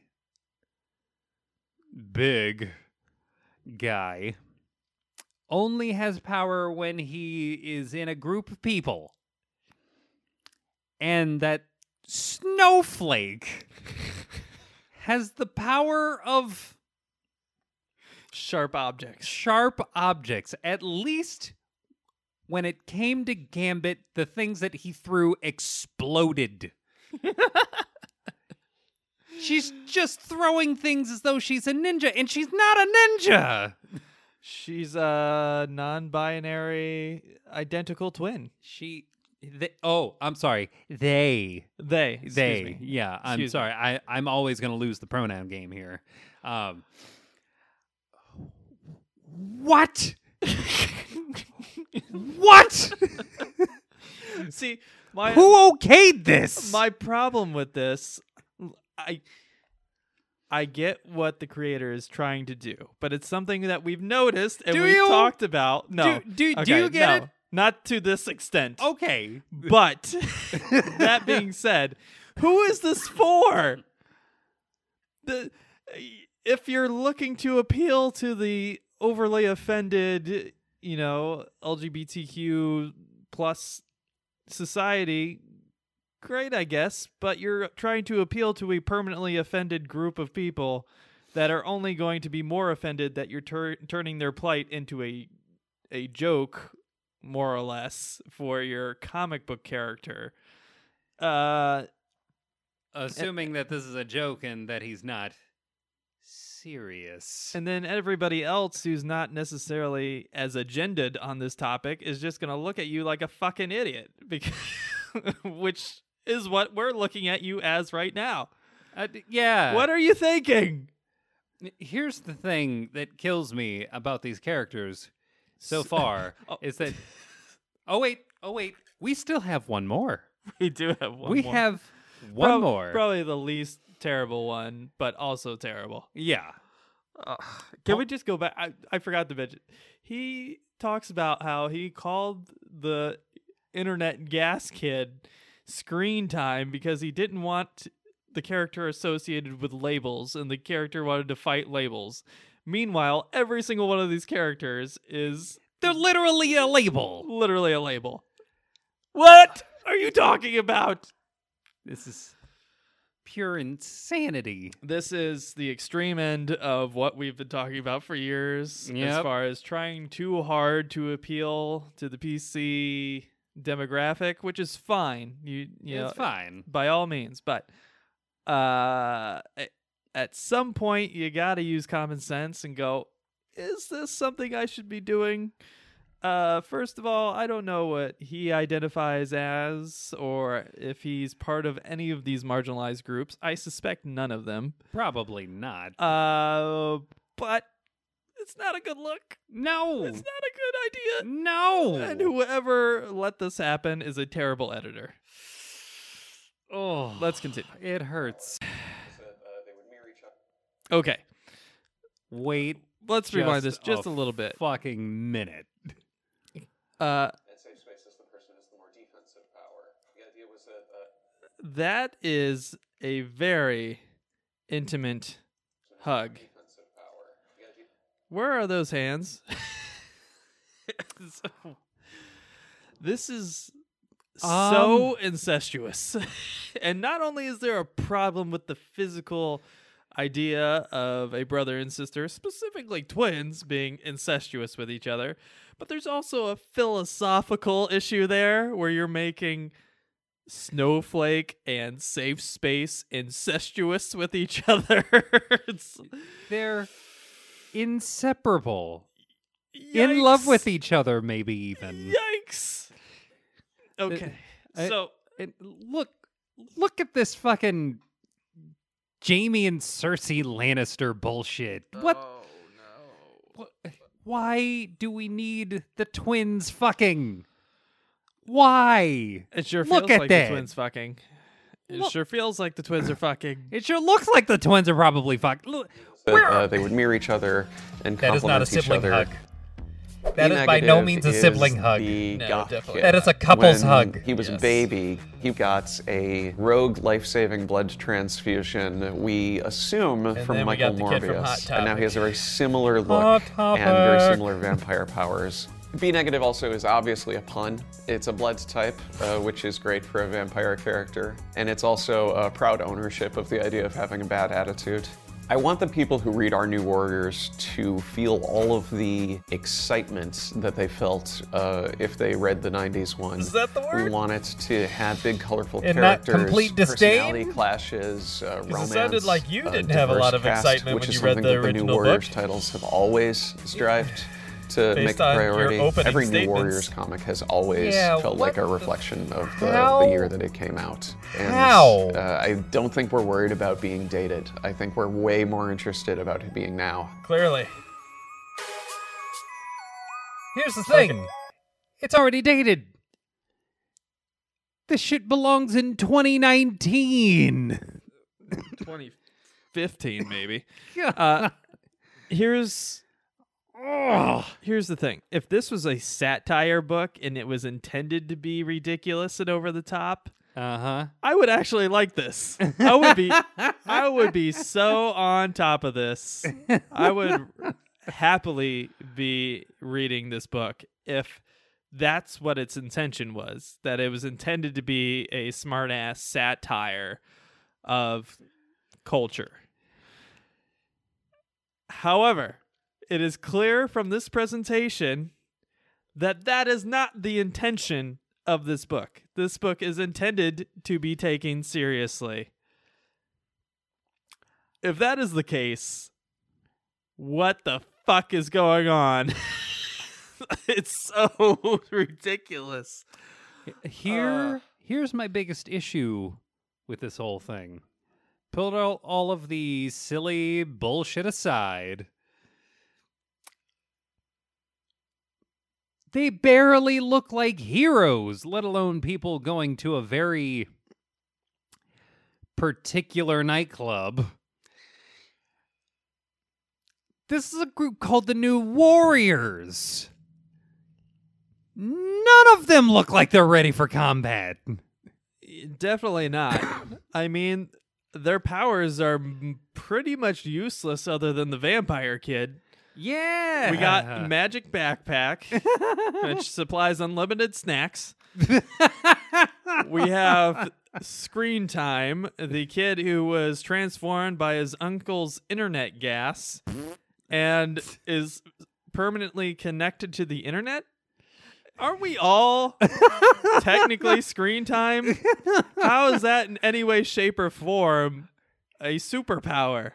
I mean, I'm sure there's a gas outside that's forcing us to stay on the internet right now. And then we have the incestuous twins who happen to be sexually fluid, called Safe Space, whose powers rely on being in a group, and Snowflake, whose power is I can throw sharp stuff. What? So 4 out of these 5 new potential heroes are fucking useless.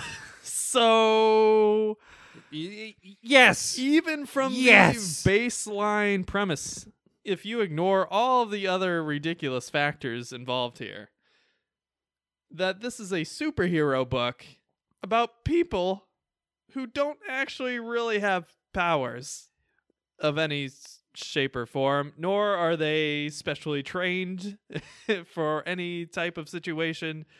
It's a guy who is permanently stuck to the internet and does not leave it, a girl with a magic backpack, a guy whose powers are very vague but rely on being in a group, and a person that can throw sharp objects, which we can all do. Yes. You could start throwing sharp objects now and literally be on the same playing field as Snowflake. Again, if this... Let's actually, this by was contrast, take a look at the New Warriors that are just on, the upper half of this comic. So we've got Night Thrasher. I'm pretty sure that's Speedball. And then we've got Firestar. Right there. 3 of those characters, I'm pretty sure every single one of those 3 could take that entire team by themselves. Easily. Easily. Because they have an actual ability and or power. Yes.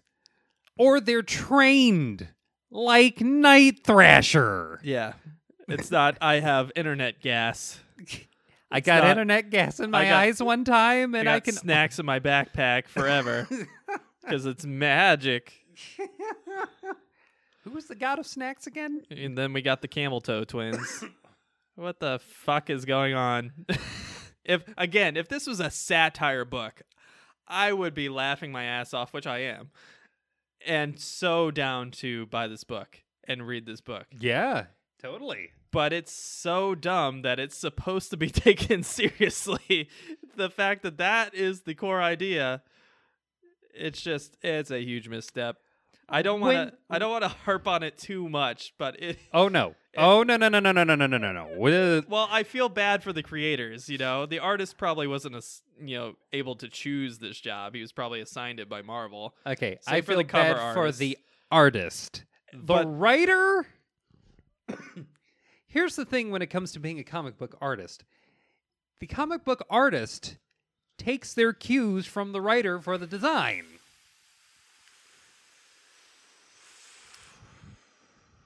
When your edgelord vampire child is the most capable one on the team, you might want to reconsider the team composition. Yeah, honestly, the idea of a character called B Negative, who is this emo vampire-like character, I'm actually okay with that. I think that's kind of funny. I think it's kind of cute. I think it's kind of cool, especially on like a teen superhero gang, for sure. Teen, I would say that character, if they fleshed him out enough, would be all right enough for a solo book. You'd have to have Yeah. a damn good story to justify him. Yeah, for sure. It'd be tough, but It would It's be doable. tough, but for that character, it's doable. The rest of that gang, you like how they have outlawed in the bottom corner of that cover? 4 out of 5 of those characters and their design should be outlawed. That should not be allowed to do. yeah. So Actually, no. It should exist as a very good example of what to never do. we'll see what comes of it. I actually think I'm just predicting because this is how comic book fans are. Yeah. I bet you that this is so universally shat upon that its first issue is going to sell gangbusters. Because people know it's going to be collectible to have the most ridiculous comic book of all time. Oh God, that And the problem with that. I'm going to buy it. The problem with that. The problem with people buying it just so that they can have the first issue of the world's most ridiculous cover. It's rewarding this behavior. I know. It's just like the Bat Dick book. oh, Batman Damned issue 1. It was fine. It was not a great book, but everybody wanted to buy the original version before they censored it because it had Bat Dick. It had Bruce Wayne's uncovered dick for no reason, no good story reason. This is how we are. It's You're not- unfortunate. But this first issue is going to sell gangbusters. And with everybody listening, I want to speak directly to the comic book shop owners. Do not over-order issue number 2 and 3. please Do not. Because I guarantee you sales are going to fall off a fucking cliff in issue 2 and issue 3 especially. Nobody is No going to be one. reading by issue 4. Literally no one. So unless Kibblesmith has some fucking magic in his hat that he's gonna whip out for all the boys and girls to see when they pick up this first ridiculous issue, He might be whipping something out with those twins. or if this does end up being like a huge joke on the audience, like, haha, you overreacted. It's actually a satire book. That's the whole point of this. We were just trolling you. If that's the case, great. Order more. if that's not the case, and I'm pretty certain it's not the case, don't order more of these books. Buy a bunch of the first, because it's going to be collectible. People are going to want that first issue. Don't buy any more. I'm telling you, you're going to waste your money. Do not base your sales on future issues of this book based on the first issue, because people are going to buy this first issue and for the wrong reason. Okay? Almost entirely the wrong reason. Okay, you've been warned. You've been warned. You've been warned. We don't want to say we told you so, but we will. You've been warned. So, yeah. So we just thought it's too easy. It's too easy. How can we not talk about this? Now, all right, if you've been watching our show for any length of time, you know we're not afraid to go out on a limb and be a little bit non-PC. Oh, yeah. For context, you know, we come from diverse backgrounds, different histories, you know, between the two of us. Obviously, we don't fall under every umbrella of marginalized groups, but between the two of us, we cover a good amount of ground. Yeah, we cover a decent amount between the two of us. And, you know, I'm personally fairly liberal, you know, so I don't fit the archetype, you know, despite being a veteran and all that stuff who lives in the Midwest. I'm not quite the archetype you may think, and that's true for a lot of people, including our show. Yeah. So this is in no way, shape, or form an attack on marginalized people or, you know, people struggling with obesity or people struggling with, you know, digital addictions and stuff like that. But this book is so ridiculous that you just can't help but call it out for being what it is. It's absurd. It's a pander title. It's a title that is pandering to the kind of, you know, wisdom of the past 5 years of internet culture, which is you have to be ultra PC, ultra safe, ultra catering to every little whim and woe of, you know, the world and marginalized groups. That's No encouraged. matter what degree of, you know, arbitrary or factual they are. So it's again, not saying that any of these groups or any of these things are trivial or to be taken lightly, but in this context, in this specific instance, it is so ridiculous. I don't think anybody's going to really have issue with us calling this out for how ridiculous and stupid it is. Yeah. Now, I mean, just look at them. Yeah. And listen to those descriptions of these characters. I hazard anyone who would end up listening to this to come up with a logical reason for making these characters not just this ridiculous, but this ineffectual. yeah.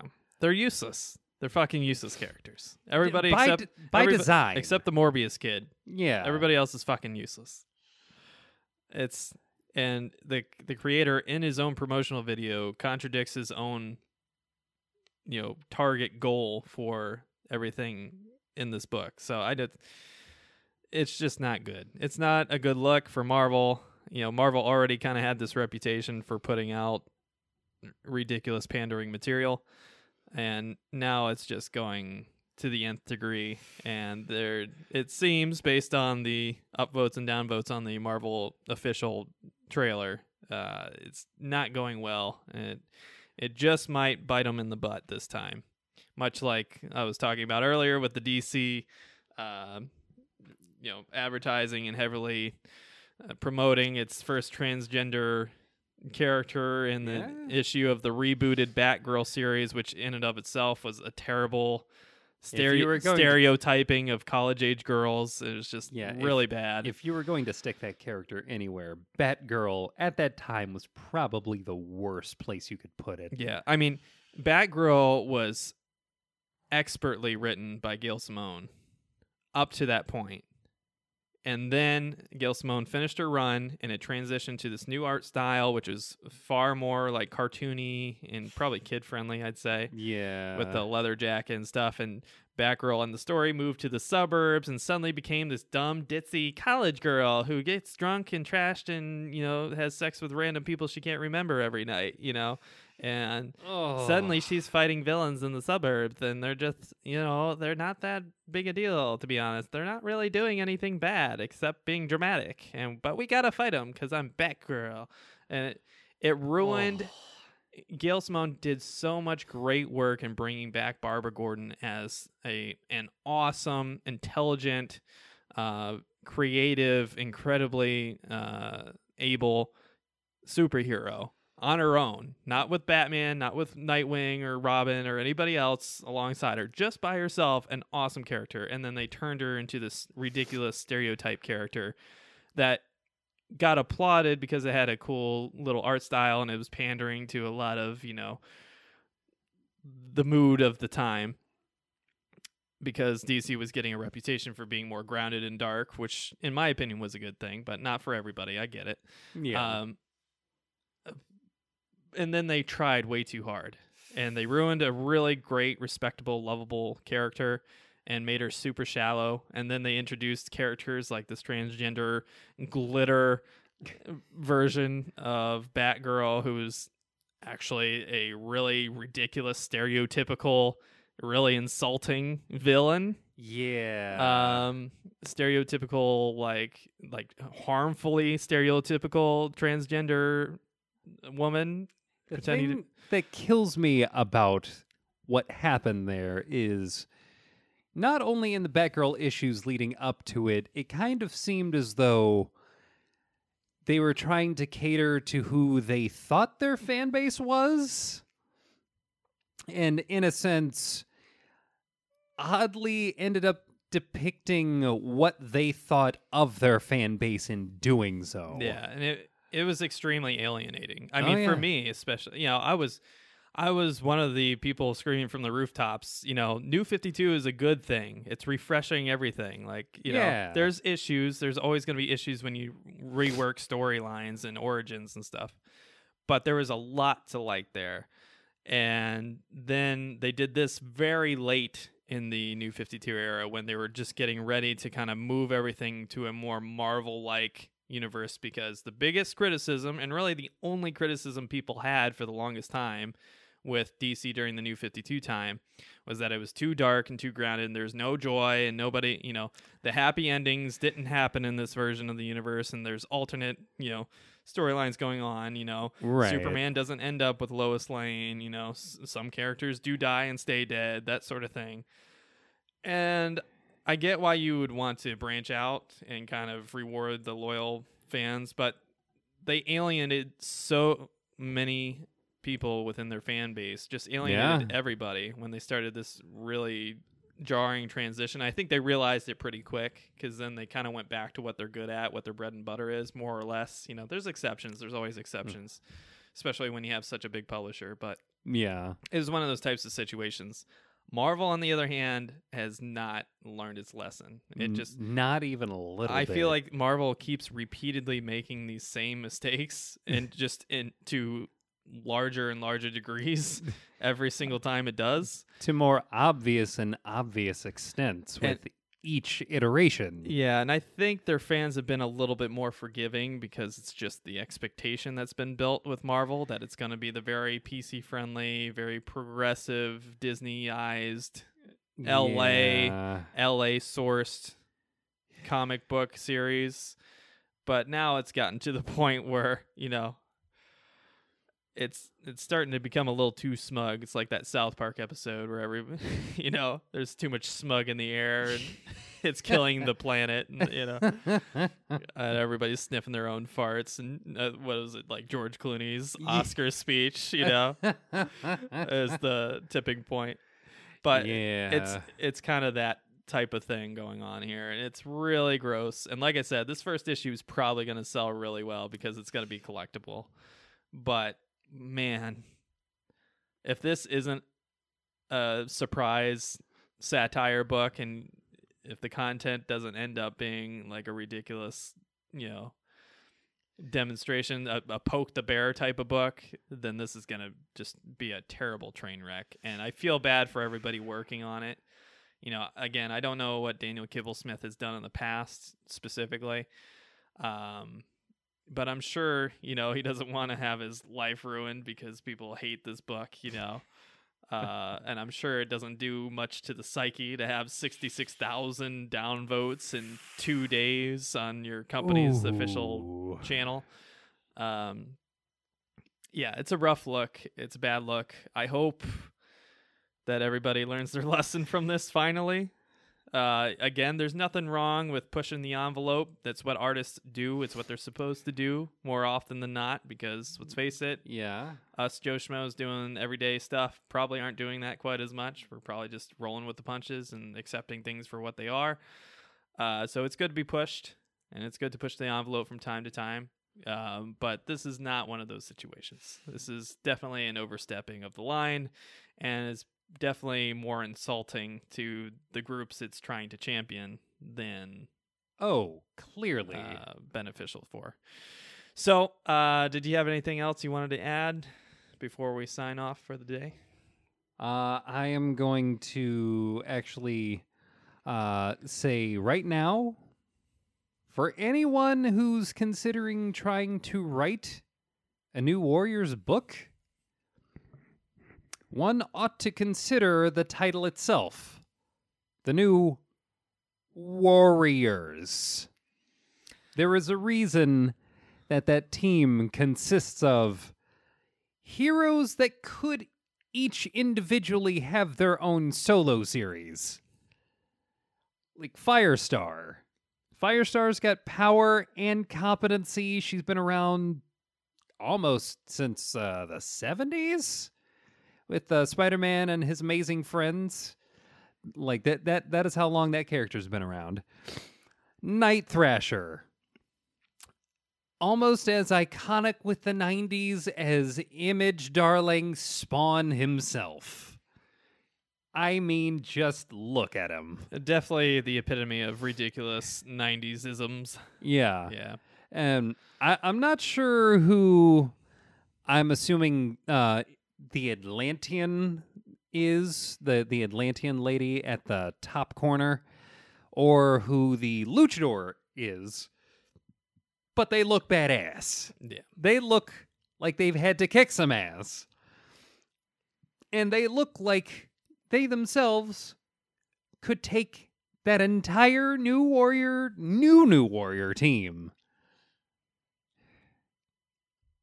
Even the vampire. I'm sorry. I was like, I could see that vampires still we have a soft spot for B negative. Yeah, I kind of feel bad for B negative because B negative is going to get crushed by this, and we are never going to see B negative again. No. Like the one decent concept that came out of this, and he has to be saddled with screen time. Yeah. Trailblazer. Yeah. Safe space and snowflake. What the? Yeah. Do better. Please do better. Now, be better.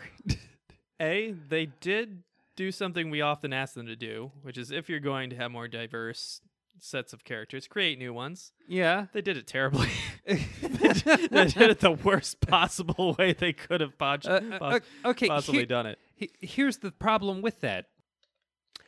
If you're going to make a new character, and here's the thing that I don't think we have talked about enough. Just like with the trans villain in DC for that run of Batgirl. If you are planning on releasing a character that is, a marginalized group of any sort, go ahead. Do it. Just make sure those characters are worth reading about. Yeah. Emphasize what makes them worthwhile, what makes them interesting, as opposed to trying to bank solely on their identity. Yeah, it's a challenge. Also, don't caricature. Please don't caricature. Please don't. Unless that's Snowflake in safe space. Are you fucking kidding me? unless it is an intentional satiristic reason. That's the exception. That's the obvious and clear exception. If that is not the case, don't do it. I don't understand how this got through the creator himself. There's just no mental filter there. How the artist didn't say anything about this. Say, are you sure this is what you want to do? How the editor in charge said, yeah, this is a great idea. In fact, let's make a promotional video for it. How do all of these stars align at a huge, super successful company like Marvel under the Disney umbrella? How does this get through every stage and get approved at every stage without any kind of backtracking or second thought or second draft? Literally, no one said anything. No one said anything. Everyone who took a look at this Yeah. had to have said, oh, yeah, that works. Send it on down to the press. I'm sure Diamond's going to have a wonderful time keeping all of their back issues. I'm not sure if this is one of those, even doesn't matter what type of press we get as long as we get a lot of it situations, because Marvel's such a big company already. It's not like they need more press. Right. It's not like, an Aftershock or a Titan Books or, an Oni Press or something like that, or Scout Comics. Yeah. It's not like any of those. So it's not like they need a ton more press because they're one of the big two in the whole comic book world, Yeah.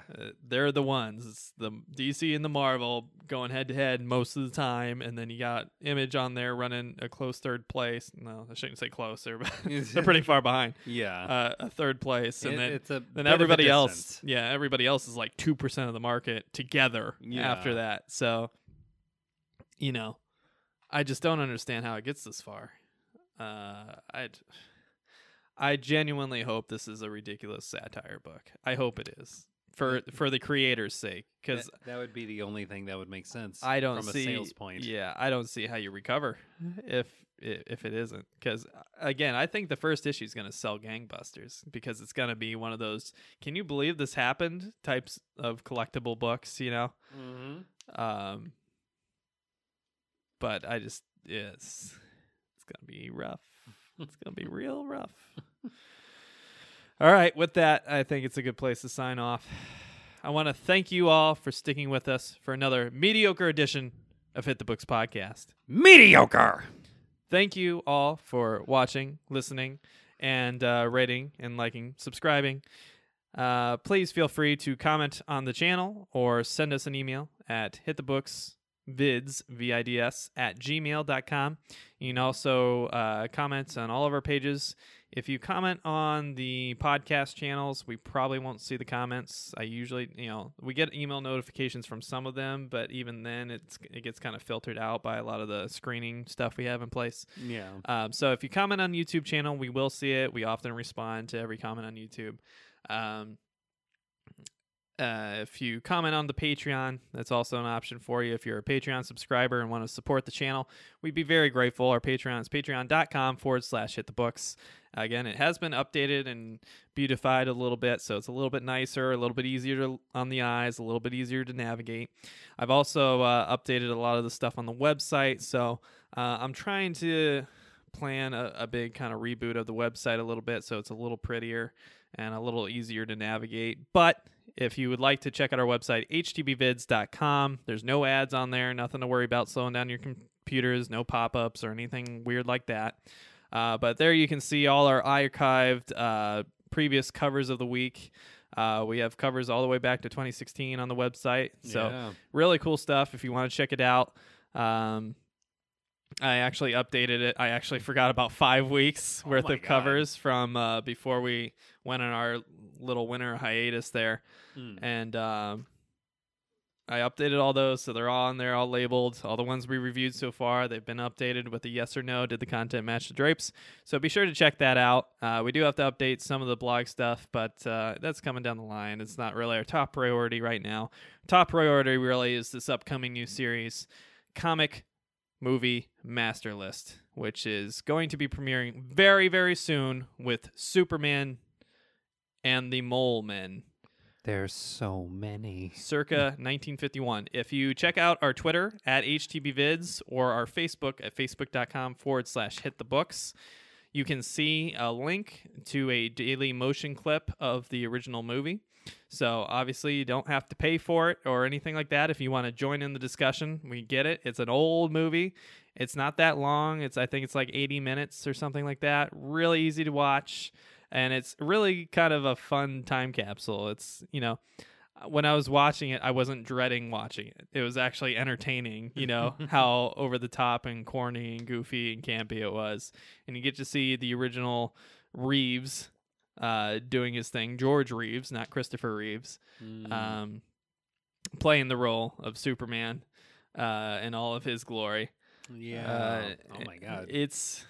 It's pretty unique. It's pretty interesting. There are hysterically funny moments in there, and I don't want to spoil too much of the discussion, but maybe Superman needed a little bit of updating there. Yeah.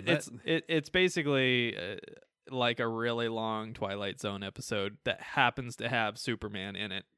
So that actually kind of makes me think of this movie that came out probably 15 something years ago called Hollywoodland, where, and I shit you not, only because of how ironic this is, Ben Affleck played George Reeves, the original Superman. he's got the chin for it. He's definitely got the chin. Somehow they thought that chin was put to better use in a Batman costume. Yikes. Fat Pat. Oof. Yeah. Where I'm just going to say it. There is one very interesting moment that I remember from that movie, Hollywoodland, and it was having to do with he was in costume working someone's birthday party, and, well, a child showed up with a firearm. Whoa! Yeah. Speaking of firearms, there's a lot in this movie. I completely believe that. So if you want to see some hillbillies Ooh. with a lot of guns, Oh boy. let's check 1951, shall we? Oh man. Oh, yeah. Thought the gun problem was bad now. Wait till you see the angry mobs that are in this movie. Oh yeah, that makes probably the current day seem tame. It's very tame. By relative standards. Very tame. So, Progress. again, great time capsule movie. Oh yeah. We'll talk more about it, obviously, on the Comic Book Master List episode. But we will be signing off here for the time being. Thank you for sticking with us for episode 47. We hope you enjoyed it as much as we did. We apologize it's coming out a little bit late because of the coronavirus stuff and working from home, interrupting our studio time and all that jazz. Very apologetic for that, but unfortunately, everybody's kind of dealing with a similar situation in some way, shape, or form, especially in the United States right now, because we're just now getting hit by it, whereas everybody else, I know Europe's getting hit really bad as well. They're probably a little bit further in than us, but And we're getting hit hard. yep. Wish the best for everybody out there. Hopefully everybody you care and love about stays healthy and happy, and don't lose their jobs or anything because of it. There's a lot of things to worry about, but that's why it's nice to have comic books as a great distraction to kind of relieve the anxiety when sports aren't around anymore because everything's being canceled. Shows aren't around anymore. Movies are gone. just all of these services that you normally use to kind of distract yourself from the heartaches of the normal real world. It's nice that you still have comic books as an escape, both from your local comic book shops who are trying everything they can to help you out, whether it's bringing comic books to your car or bringing them delivery straight to you, or suspending your back issues, your subscriptions, just in case, so you can come and get them all later once this is all blown over, or your digital devices, of course. So big thank you to the creators out there. They do make situations like this so much more bearable. Oh, yeah. And it's all because of the great writers and artists, and sometimes we get a little jaded on the show. And we criticize maybe a little too much. We're a little too cute for our britches sometimes, but we've seen a lot, and we've had our expectations tempered accordingly. yeah. But when we give praise, boy, do we give it. Oh, yeah. Really big, genuine thank you to all the creators out there making life a little bit more bearable, because that's what the struggle really is sometimes. Just, can you make it bearable? Yeah. Life's hard enough. So on that depressing note, let's go ahead and end this mediocre edition of Hit the Books podcast.